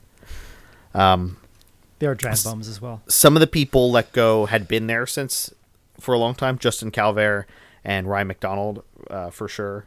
I mean, Ryan McDonald was editor in chief, right? For a long time. I don't think he was editor in chief. He was primarily video production for a long time. He was high up. I thought after Jeff left, he took over. Maybe he did at the top spot. Maybe he did. I could be wrong. But it's one of those things where, I'd said to you when we saw this, the amount that you see games, or that I would see GameSpot and just Giant Bomb interaction with those people, never saw Ryan McDonald. So no, never. Yep. If you look at who's left, there's Jess McDonald, who is not in San Francisco. She just does their news videos. Yeah. Danny O'Dwyer, who's pretty present, and Chris Waters are both very present. Kevin Van Ord, who does a lot of the reviews. And he's been around forever. He's been around a long time. He was there before Jeff and everybody left, but not long before. Yeah. And Justin Haywald, who I've never heard of. Yeah, I actually don't know who that is either. So this is very sad, but obviously when people lose jobs. But I think really why we want to talk about it is like, what does this mean? Like, why were they let off, and kind of what's going on with games journalism? Right. All of the speculation around this, aside from the saber rattling of Carolyn Pettit. They said like, oh, she said some like unkind things about The Last of Us. I kept saying that, and I'm like, that has nothing to do with it. Right. You don't lay off more than half your staff at the same time. She said something somewhat controversial. She said something negative about a highly popular game. Right.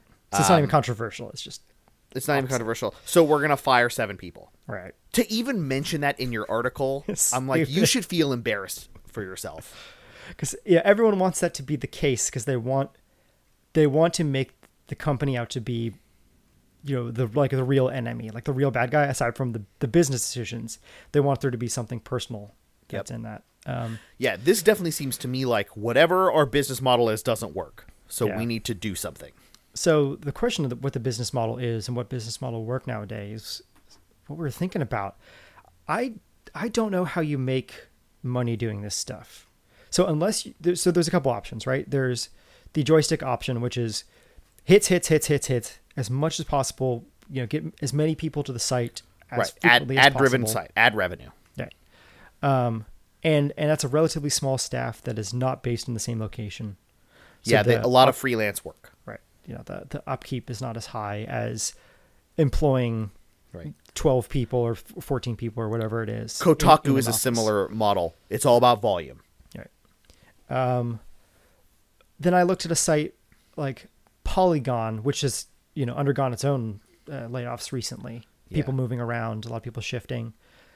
Polygon seems to work, but again, that is a non-video based text site. It is. And they've also struggled, I think, to have an identity. Right. I mean, the thing that sold people on Polygon was look at all these people that came together to make this site, like all these names that you knew. Yep. And we're going to use some new web design to make it look pretty. Right. So, Polygon, I don't know how it's surviving. US Gamer, which picked up a handful of people who had been laid off from other sites as the split off from Eurogamer. I really like that site, but as I had mentioned to you, Jay, it doesn't seem like there are that many people who are commenting on the stories. No, and it's also not very personality driven. They also seem like... I think so. They actually had they rearranged some people recently, and I think that they're going to try to be personality driven. But the problem is, unless you know that name or the little user icon, you don't know who the personality is. So I can go there and I can say like, I understand what kind of article I'm getting into if Kat Bailey is writing or if Jeremy Parrish is writing, right? What I'm looking for, but you don't get that like real sense of personality, like the sense of celebrity that you do when people are on video, because you get to see them and identify with them or listen to their podcast or whatever it is. Sure. I think IGN's business model was to go wide. They're like, man, if we're going to be a broad-ranging video game site, let's not stop there. So they cover movie and comics and tech and TV news and all that shit. So their strategy was, we'll just cover everything. We'll try to get people hanging out on our site all day. Right.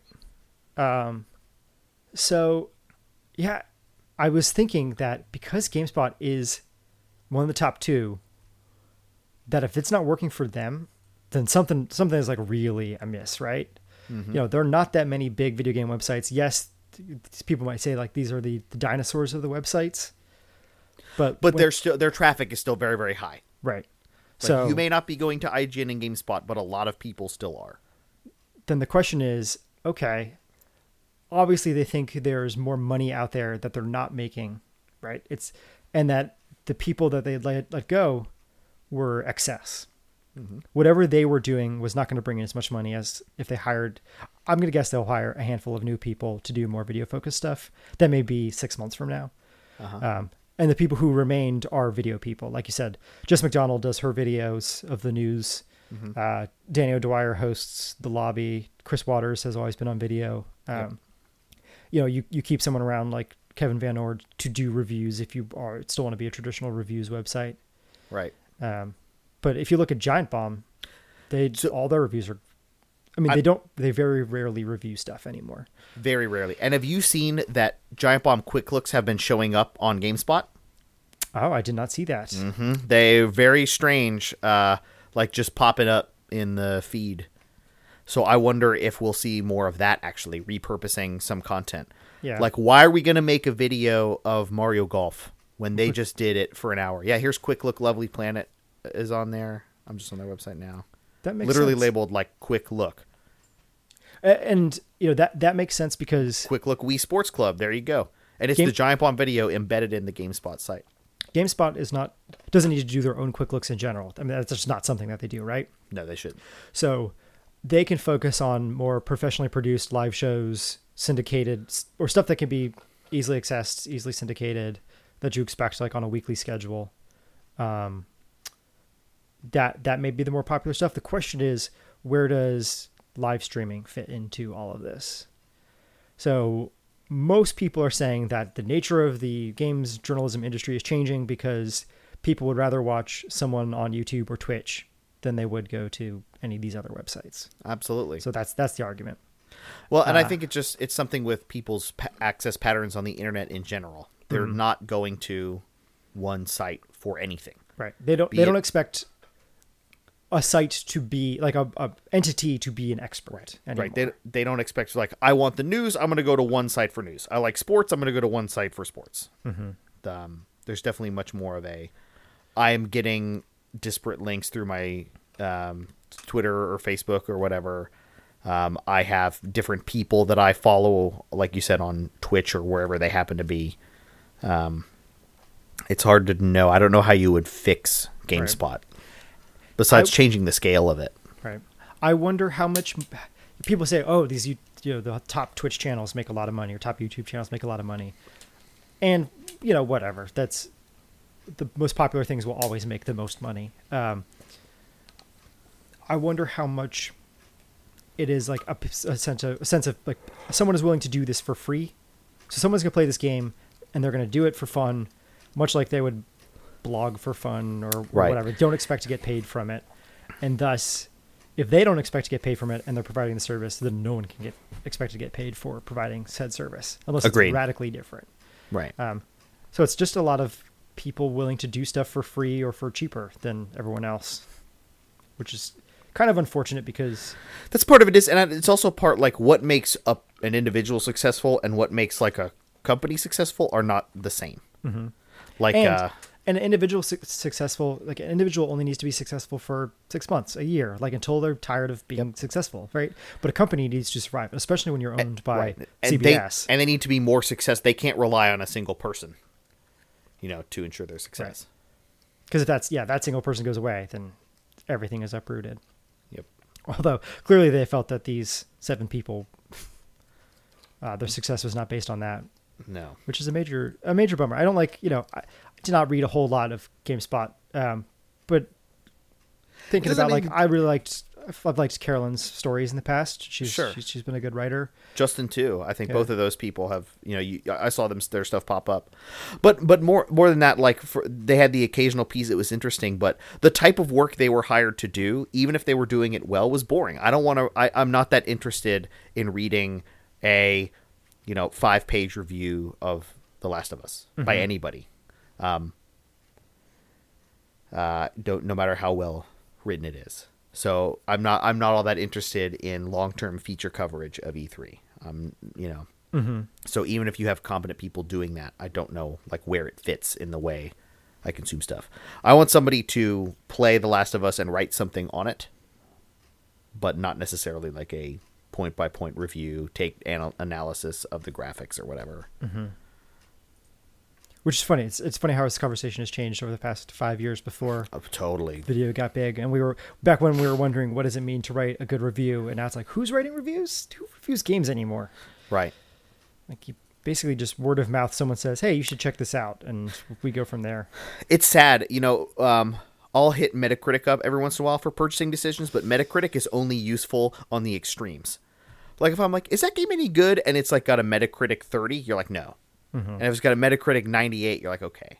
But if it has a Metacritic in between, it is not useful information. I have no idea because some website I've never heard of hated it, and another screwed up their score. Yeah, it's difficult. But so even in aggregate, I'm not sure where reviews have a place of these days.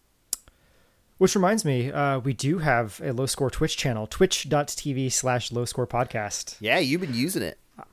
So with my new computer, I'm actually able to stream. I played a couple games on there. Played Magic for a little bit, which was really frustrating for you to watch, I'm sure. It's bad. Because I was, 30 seconds or 15 to 30 seconds ahead of Jay. The worst was when you wouldn't read the card. I'm like, it says what it does. It's because I did not understand what I had read. Yeah. That's been my big problem with Magic. I'm like, wait, and then that person goes away. Oh, I see. Okay, it's doubling. It's not just. I thought it was adding not X. Cumulative. That was hard. Yeah. Yep. But anyway, so that's your scam to make a whole lot of money. Totally ad-driven, fat stacks going right into Bobby's wallet. I don't even know how you would make money on Twitch. Like that, there's no option to I would like to make money. I have not seen that option yet, so I don't know. Don't know how that works. Like for me, it is, they're providing a service, which is that they have this apparatus and infrastructure to allow me to stream my games so that I can play video games poorly while nobody watches. Sad. I also learned that you can stream to our Twitch channel. I can? So you can set it up such that separate accounts stream to the same channel. Okay. I wonder if I should hook up my PS4 to do that then. Yeah, that'd be cool. That'd be really fun. So because it's just really easy, and you could sword. So, good luck to the folk who are finding new jobs. Good luck to all the people who want to keep their jobs.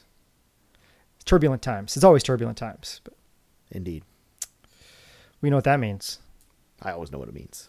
Good morning, Captain. Well, good morning to you. Do you need another mule skinner? The list. Down on your new mud run. Hey, hey, hey.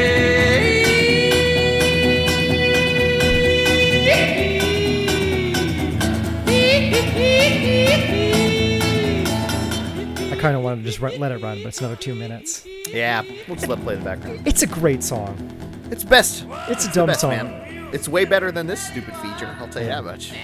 All right, so the list for this week. Indeed. We actually solicited for listener responses. We've got some responses. We got 4. Yeah, and then we have our own. We wanted to know this list. I originally phrased it as cherished, but I ended up on the phrasing, what are your 5 most prized video game things? What are your 5 most prized video game things?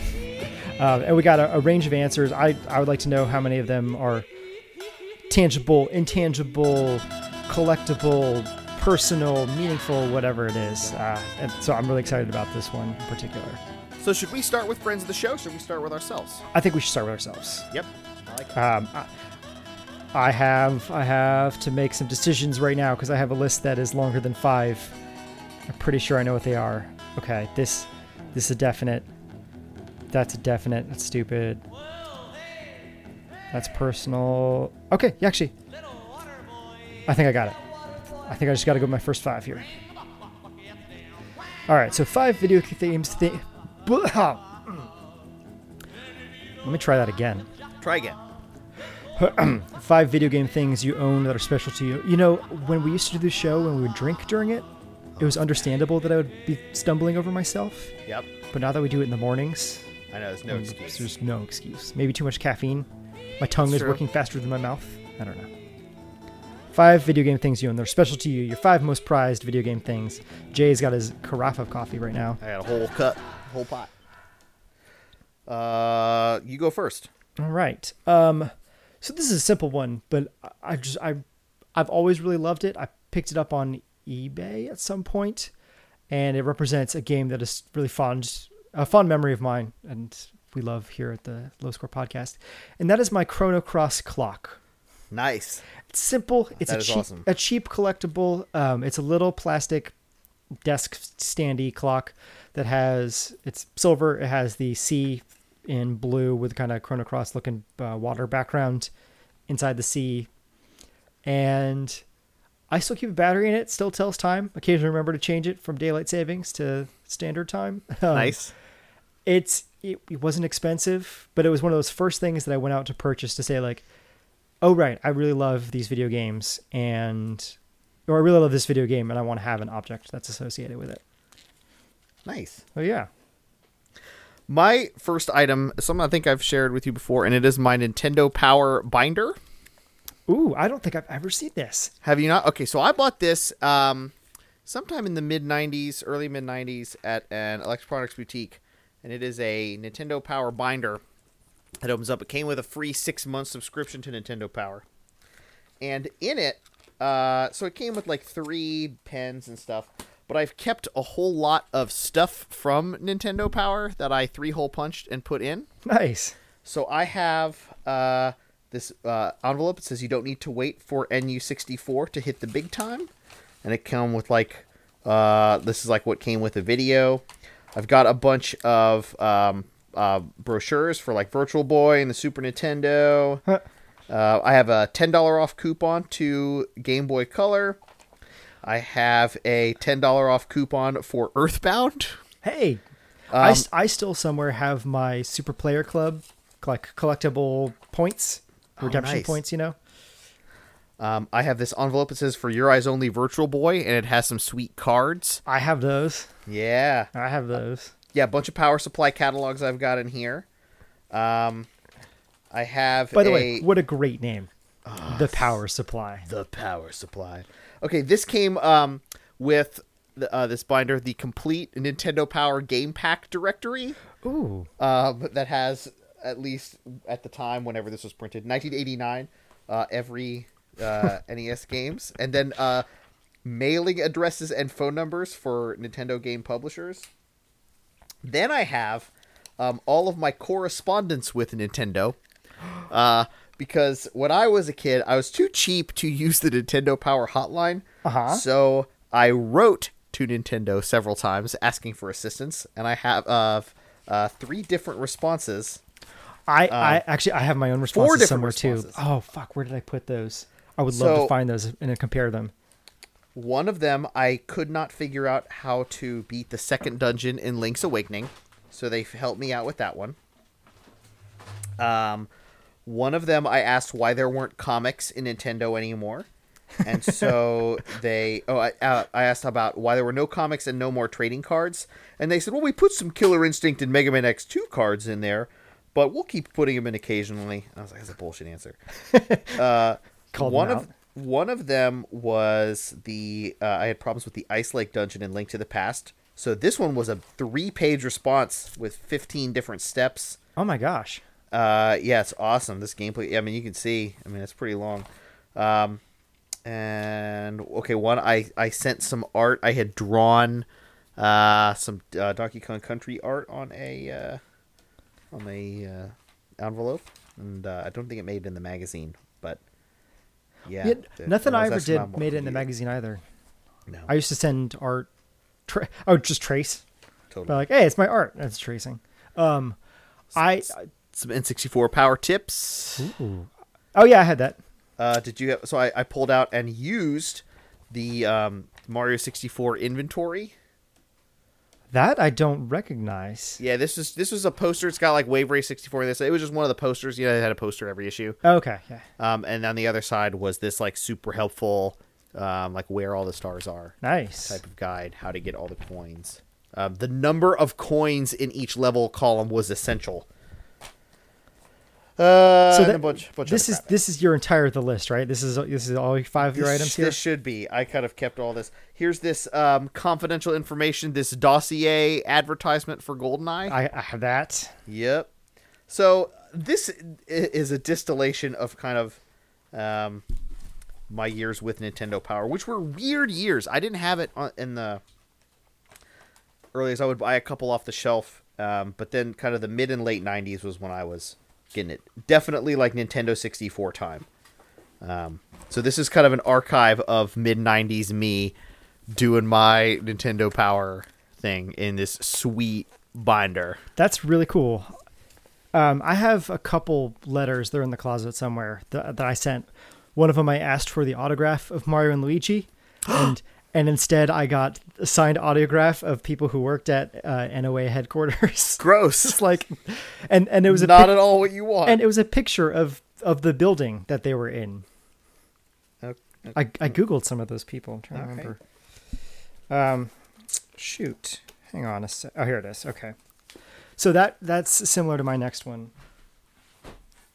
which I have most Nintendo Powers. I'm missing the last few years because I stopped subscribing.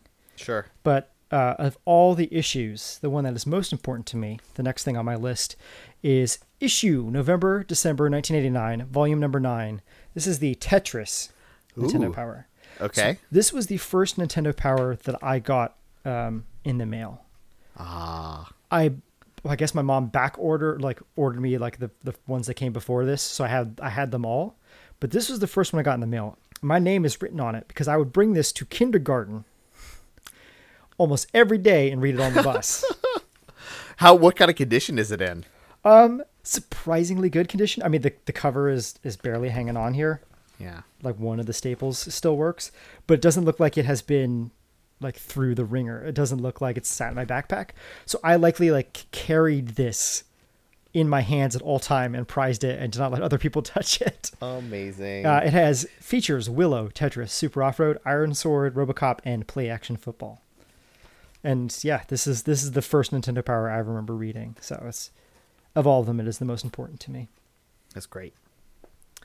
So I was looking at my strategy guys, trying to find if there was anything particularly important, and there really isn't. I mean, I like my collection. I like the ones I have. Mm-hmm. But I came across something I am really proud I have, and that is the hardcover bound collection, the best of the Super Mario Bros. Valiant Comics book series.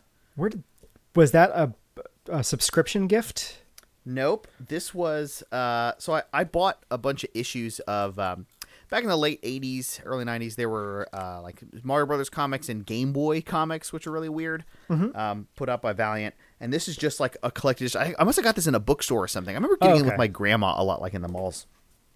And It's fantastic because Is it- they're wait, like, when was this book printed? this book was printed. It's going to be early 1990. Okay, wow. 1990. It's also in really good condition, which I like because I think I got it a little late. It expands on the Mario fiction. It was like a lot of Mario Brothers 2 stuff in a totally weird way that is totally non-canonical. To demonstrate this point, Bobby, you're a Mario Brothers fan, right? You might say that, yes. Huge. So I'm going to ask you these questions. Trivia. Here, start. Welcome to the biggest Super Mario Brothers comics extravaganza in history. That's not a Try to question. answer these questions. Okay. Bobby, who is Mario's favorite hero?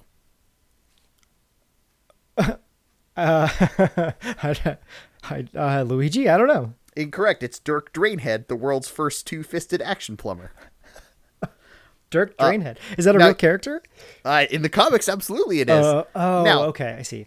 you should know this. You've There's- played a lot of games with Bowser in it. Right, there's a Mario verse. Okay, yes. So what does Bowser say when he is about to pull an exceptionally dirty trick? He's always saying this. I always remember him saying, "I'm gonna get you." Not a bad guess, but he actually says, "This is gonna be excellent." This. Can I start using that? Yes, you can.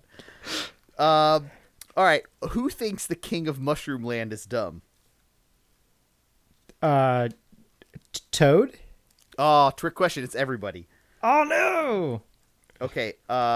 What is Princess Toadstool's favorite cereal fruit? Peaches? Or Or trick question. So she's a big fan of 50s doo-wop, so her favorite fruit is chuckberries. Oh boy. Anyway, there's other questions, but you get the idea of how random this stuff is. This is going to be excellent. This is gonna be excellent. Is it gonna be or going to be? Oh, all right. I don't want to get it wrong. So Yeah.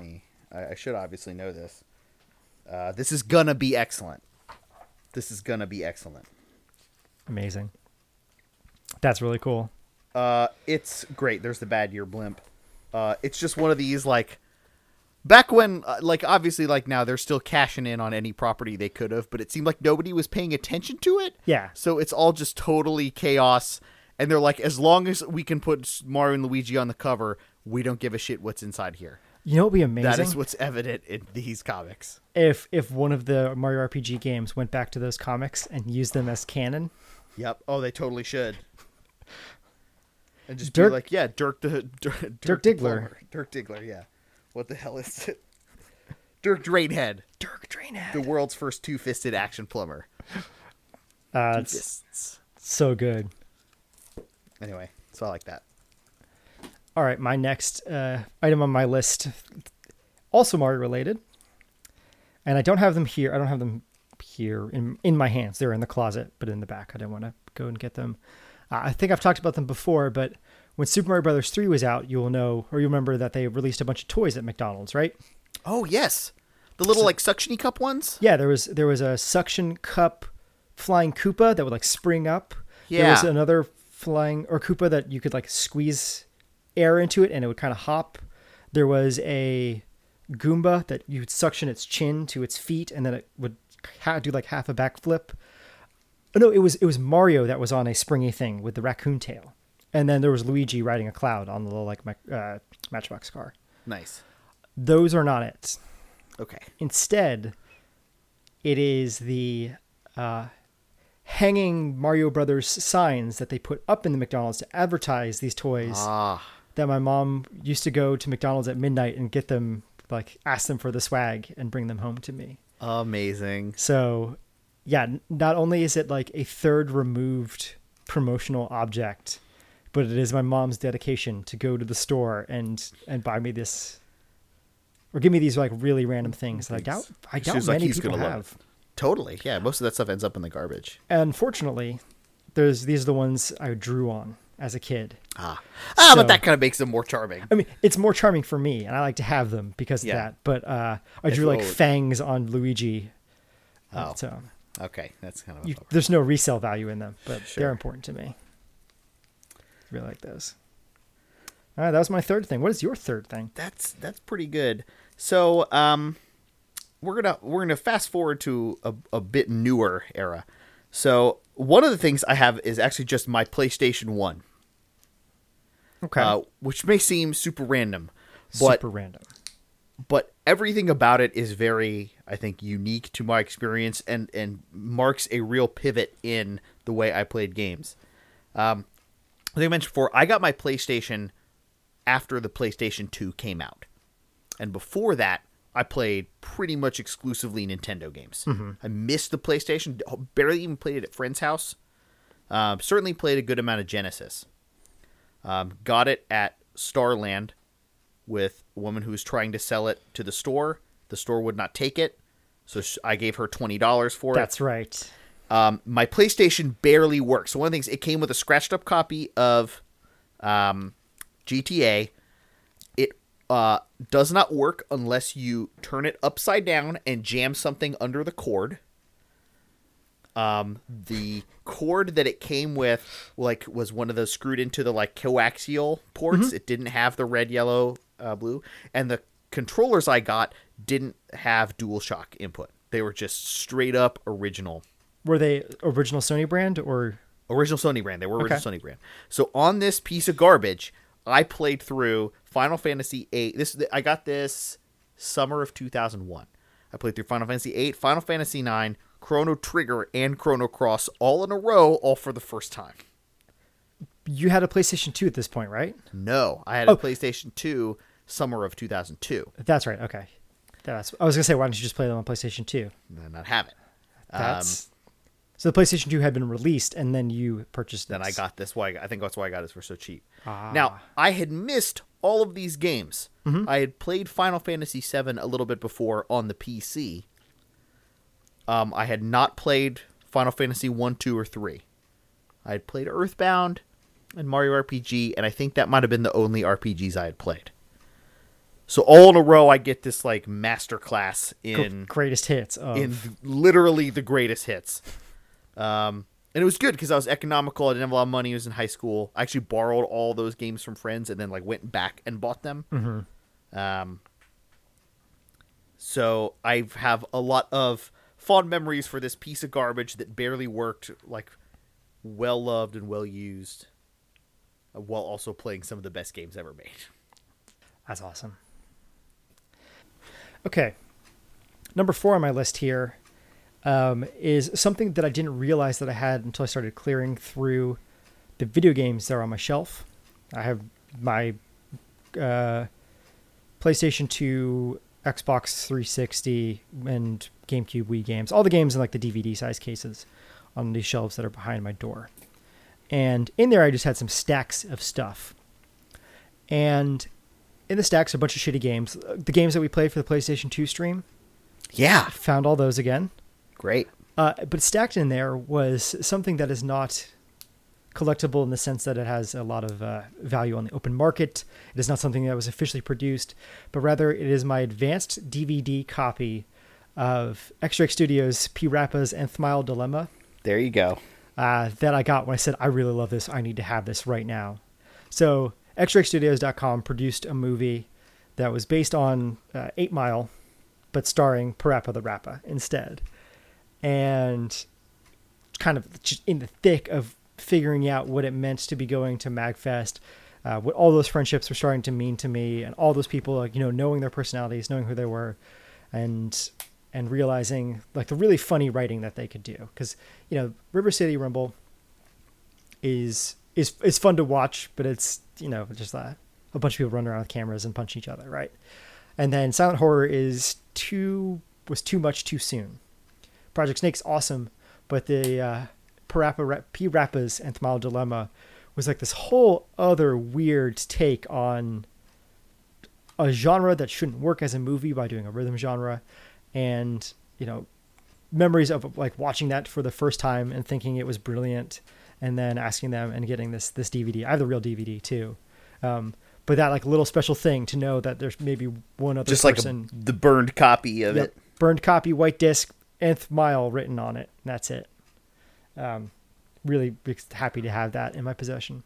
That not only is awesome all on its own, but it's also that's kind of like, I like some of these things. I wanted to like symbolize other things, and that's definitely like all of MagFest is kind of wrapped up in that disc. Yeah. So this is from MagFest. MagFest is all about like the people who were there. Right. So this is from MagFest 4, and I guess they gave it to me then. So it says Nth Mile MagFest 4 cut, and then in the sleeve it's on, it has a question mark. So I guess they had like put it backwards and then they handed it to me.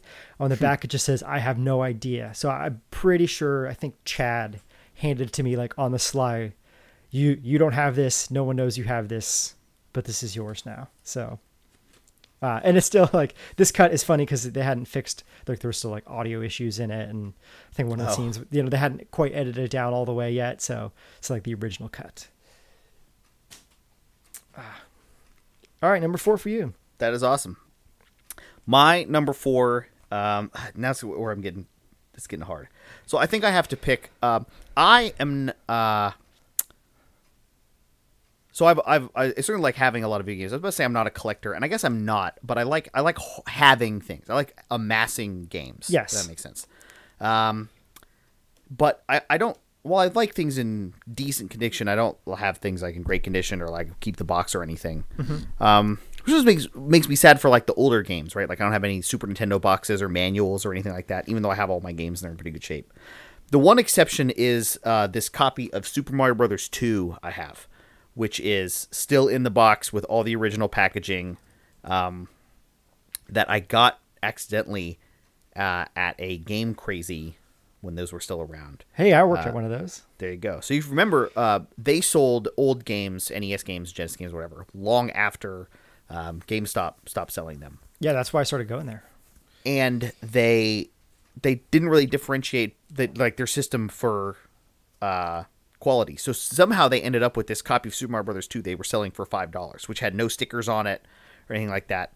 And I just kind of picked it up. And the more I have it, the more I like that it is one thing in my life. I'm like, all right, I will always know like what Nintendo boxes looked like. Mm-hmm. Like the weird styrofoam insert at the bottom, the black sleeve that the games came in, the like house ads that came with it, the like security cards that came with it. Mm-hmm. Yeah, the warranty card. The warranty card, all that stuff. I don't think it's worth anything, and I'm not really interested in selling it. I'm more interested in it as like a whole relic of the package. Like I don't need a whole lot like that, but I really like having one like this is it. This is what they looked like. It brings back a lot of warm and fuzzies, just like seeing it and having something like that. So I think it is a unique part of my many video games in that it still has all the original packaging. That's super. Yeah, it's Super Mario. Hey, I love having original packaging. In fact, one of the things I cut off here was like the Earthbound box, like that really big ass box. It's way too big. I don't have that. I actually cut off Earthbound too, like because I still have the guide in pretty good shape, and the game's obviously in good shape. But the Earthbound thing that I have was my like really hard to cut, but I decided to cut it instead.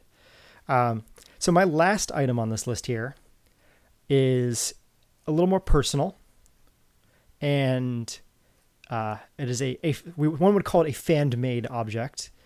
And so for our friend of the show, good friend of the show, great buddy Jimmy's bachelor party, we had him over to your house. We had a really good time. And then for his wedding, he gave us all a bunch of gifts.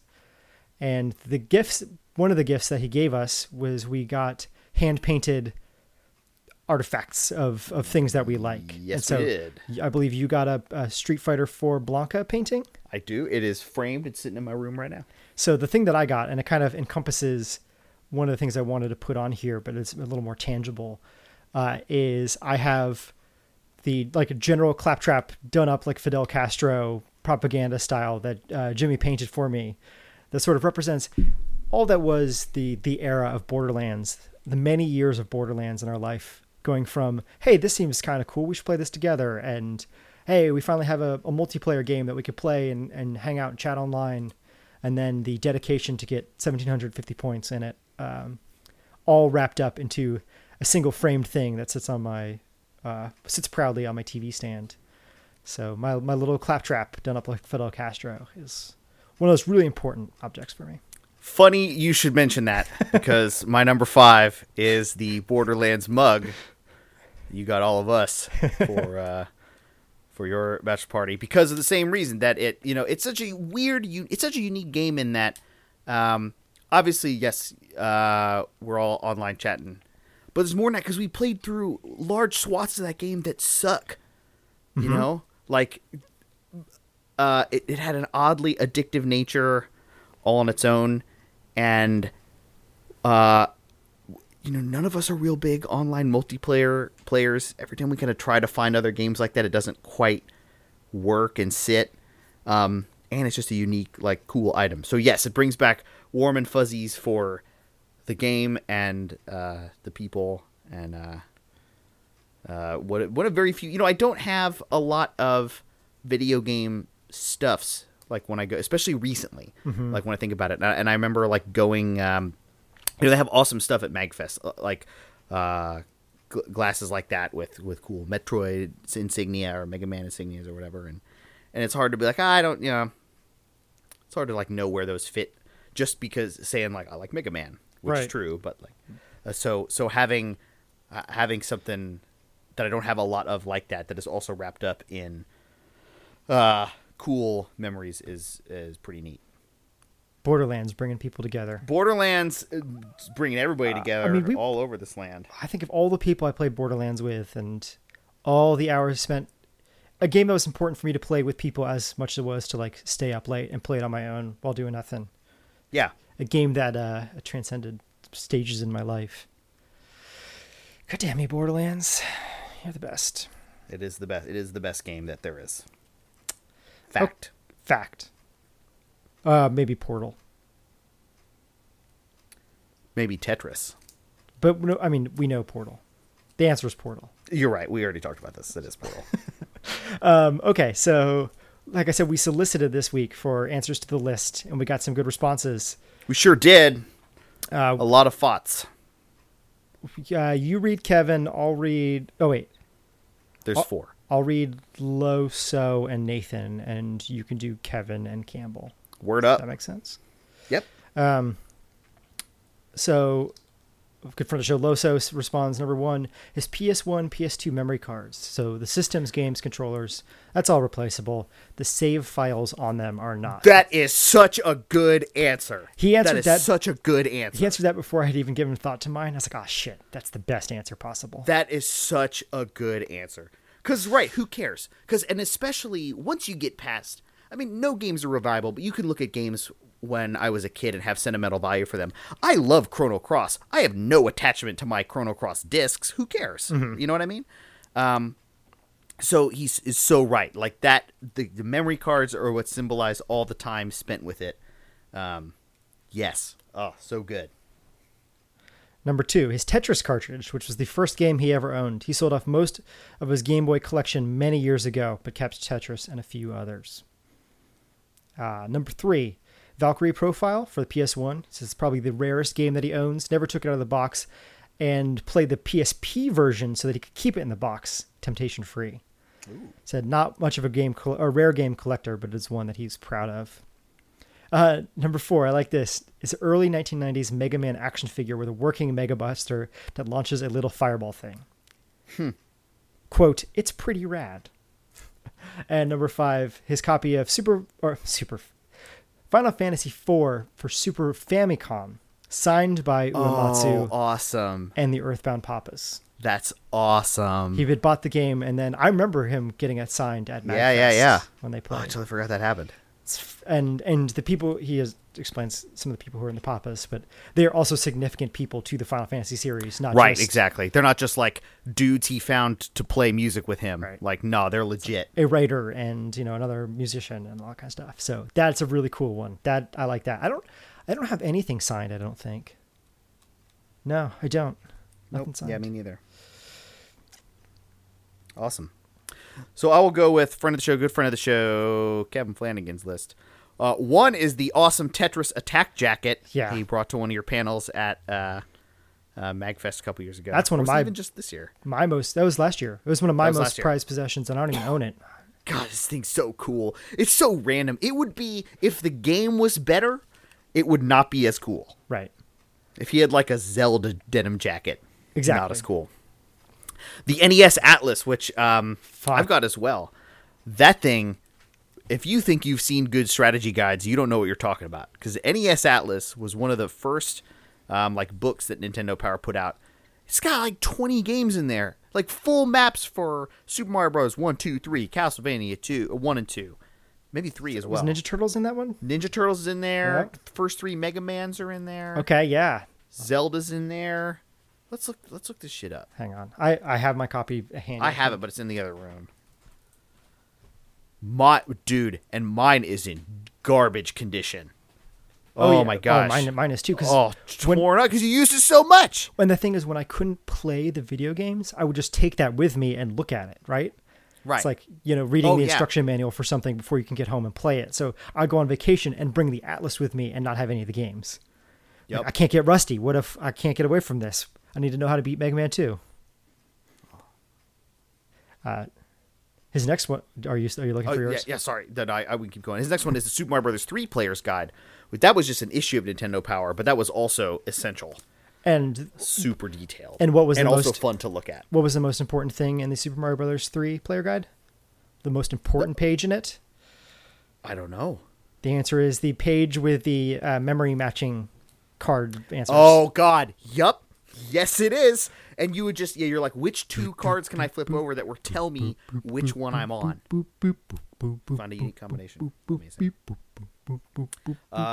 His D&D PC games in various iterations. I guess that means both digitally and physically. That's pretty awesome. That's, I think, a pretty cool collection to have. Yeah, and it's one of those things that I really associate Kevin with, too. Like, I never played Baldur's Gate or Icewind Dale or any of that stuff. Right, or, and he's been into that for a long, long time. The gold box games, yeah. And then his Steam collection! Exclamation point. That's a bullshit answer, but I kind of I don't think that's a bullshit answer. I think that's cool. It's like saying all of my video games are... But that's, I mean, isn't you know, I don't know. Because like we were talking about last time, though, your NES collection or PlayStation 2 collection or whatever, those live in a box. Those are for a thing, and they will go away. Yeah, that's true. Your Steam collection persists. That is, the games you have on there are current and will be current indefinitely. Easily accessible to you. It is only growing. There's no reset button. You know? So, yeah. I see what you mean, but it's kind of a bullshit answer, but it's also kind of cool. All right. Next up, new person to submit the list. And this is a fellow Richmonder, Jason. Hey, I did not know that. He's at RVA all day. RVA all day. He's at that's a song. VCU, I believe. Okay. And he is the upcoming author of the book I Am Error, which is the platform studies book of the NES. Nice. Which I'm really fucking excited about. Hell yeah. I have read his stuff, and he's good. It's good. I have not. So, I would totally read that. That sounds great. Yeah, so that's coming out in 2015. I can link you to some of his like best writing online.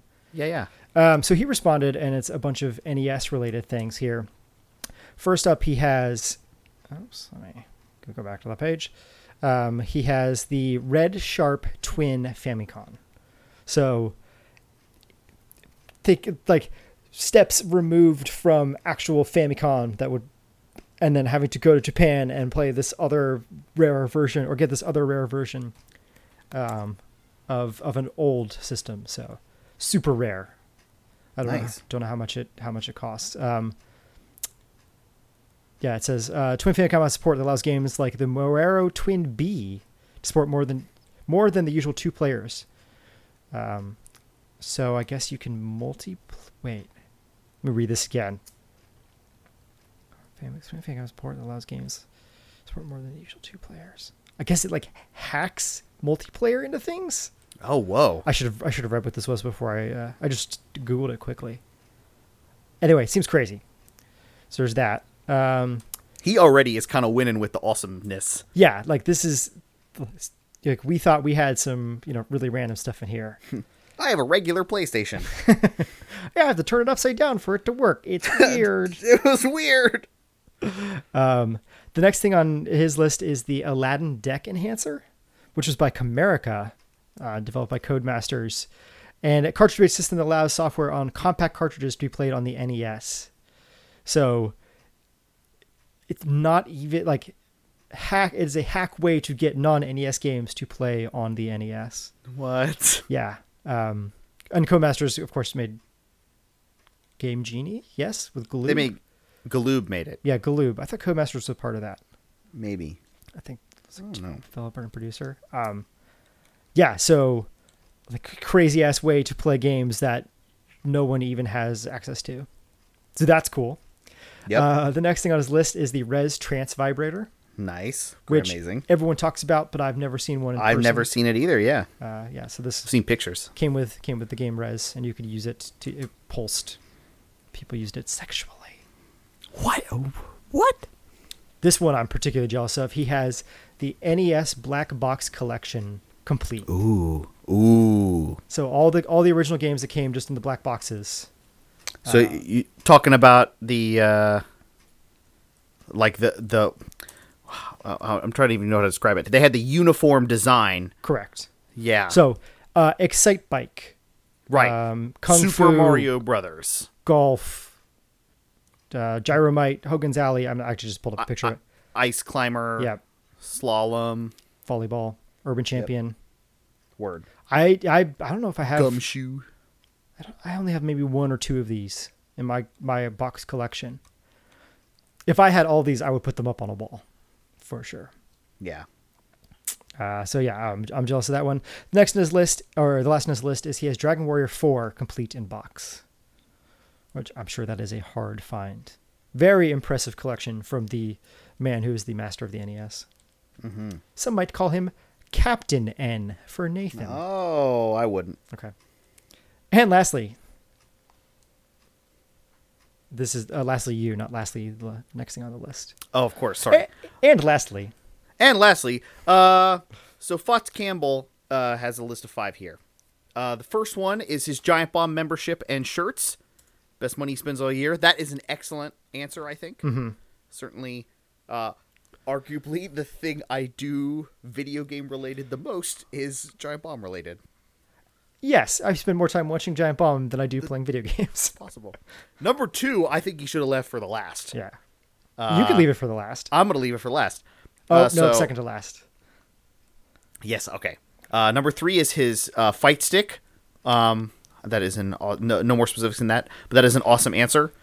Again, like the idea that people are into, well, hell, I played a lot of rhythm games, but like buying specific hardware for one thing, Right. I think is totally awesome. Number 4, Philly's surprisingly good arcade scene, by which I mean there's 2 super great ones I can get to easily. If you have more than 0 decent arcades Yeah, right. within a radius of you are in great shape. So I'm super jealous. Now is number 2, which is our number 4. Swery65 follows him. I don't know how the fuck that happened, but Yeah. I hope you were giving him great ideas for his next game. Hey, speaking of, did John Drake recently go on like a following rampage? I think. Are you friends with him on PS4 or Jimmy is? Yeah, I am. Maybe Jimmy is too. He put up. He's like, because he works for PlayStation now. Oh, okay. So he's like, you want to be friends? Just shoot me. He was like, I'll only follow if you give me a real name request. And I was like, sure. That explains it, because I was wondering why you had that, and then Campbell said or tweeted the other day that he got a Yo from the Yo app from John Vignacchi. I don't know. Yeah, I saw that. I don't know what that means. That was random. Okay, and then I'm gonna say, correct me if I'm wrong. We've had 6 lists. Mm-hmm. This might be number 1. This is the portal of answers to the list. I think I still have the Gamers Club NES controller with all of the presidents' names written on the back. That's the best. It's the best. So we signed it first, and then it just kept going down the line. Yeah, when we were in college and All we the were the illustrious presidents of the club, we passed it Yep. along. Yeah, Which yeah, we just we only passed it along for like 3 presidentships or But 4. whatever. Yeah. That's still great. 4 presidentships. Actually, no, it's more than that. It would have been more It than that. must have been more. Because Campbell was the last of us to graduate. Yes. Yeah. Because he wasn't even there when we were there. No, so maybe there's 5. Did anybody else do it for multiple years? I don't think so. Okay. Yeah, we don't need to get into the specifics of it, but yes, It's pretty cool. It's pretty That says cool. that's like 10 years of college all wrapped up in a controller, let's say. I want that back. Yep. Yeah, please please email that controller to us. Yeah, if you could take a photo of it at least to send to me, I would be really happy. Could you please? All right, I want you to find somebody who knows about 3D printing, and get them to develop plans to 3D print that specific controller. Right. And then email us the plans. Nope, not good enough. And then Because go to a MakerBot. we need to collect DNA samples from all the previous presidents. Oh, you're right. So that their fingerprints can live on it forever. Right. And then maybe we'll get somewhere near it. Yeah. Cool. Well, that's it. That is this episode of Low Score Podcast. Thanks for hanging in with us. Woo! I had a really good time. Thank you for hanging with me. I had a great time, as always. The lists like this, well, the ones about the Steam backlog are important. The lists like this are my favorite. Yeah. Yeah, they're the fun. It's cheerful, you know? Mm-hmm. Not about what's wrong with this or like, meh, meh, meh. You know? It's like enthusiasm from people. We got a lot of let's say all of our listening audience to contribute lists. I've seen the numbers. That's not true. Okay, all right. Some of our enthusiastic members Our contributing active lists. Twitter followers, let's say. I like it. Perfect. If you want to be one of our active Twitter followers, you will have to wait, because first I'm going to say, if we've enthused you and you want to write into your list, we will read some off at the beginning of the next episode. Lowscorepodcast@gmail.com, because you can always subscribe to us at lowscorepodcast.blogspot.com, because we still use that, even though we have a domain for the website. I just like saying blogspot. I can say blog and to blogspot. Spot of the blog. You can tumble us. No, you can't. We'll see you next week on the blogspot. Hey, and if you want to go to us on Twitter, which is where we tweet things, you can. We had a good time here today, I think, as we just said. Do you agree? I had a fantastic time. I had a fantastic time. So say, hey, at Low Score Podcast, I have a good time when I'm doing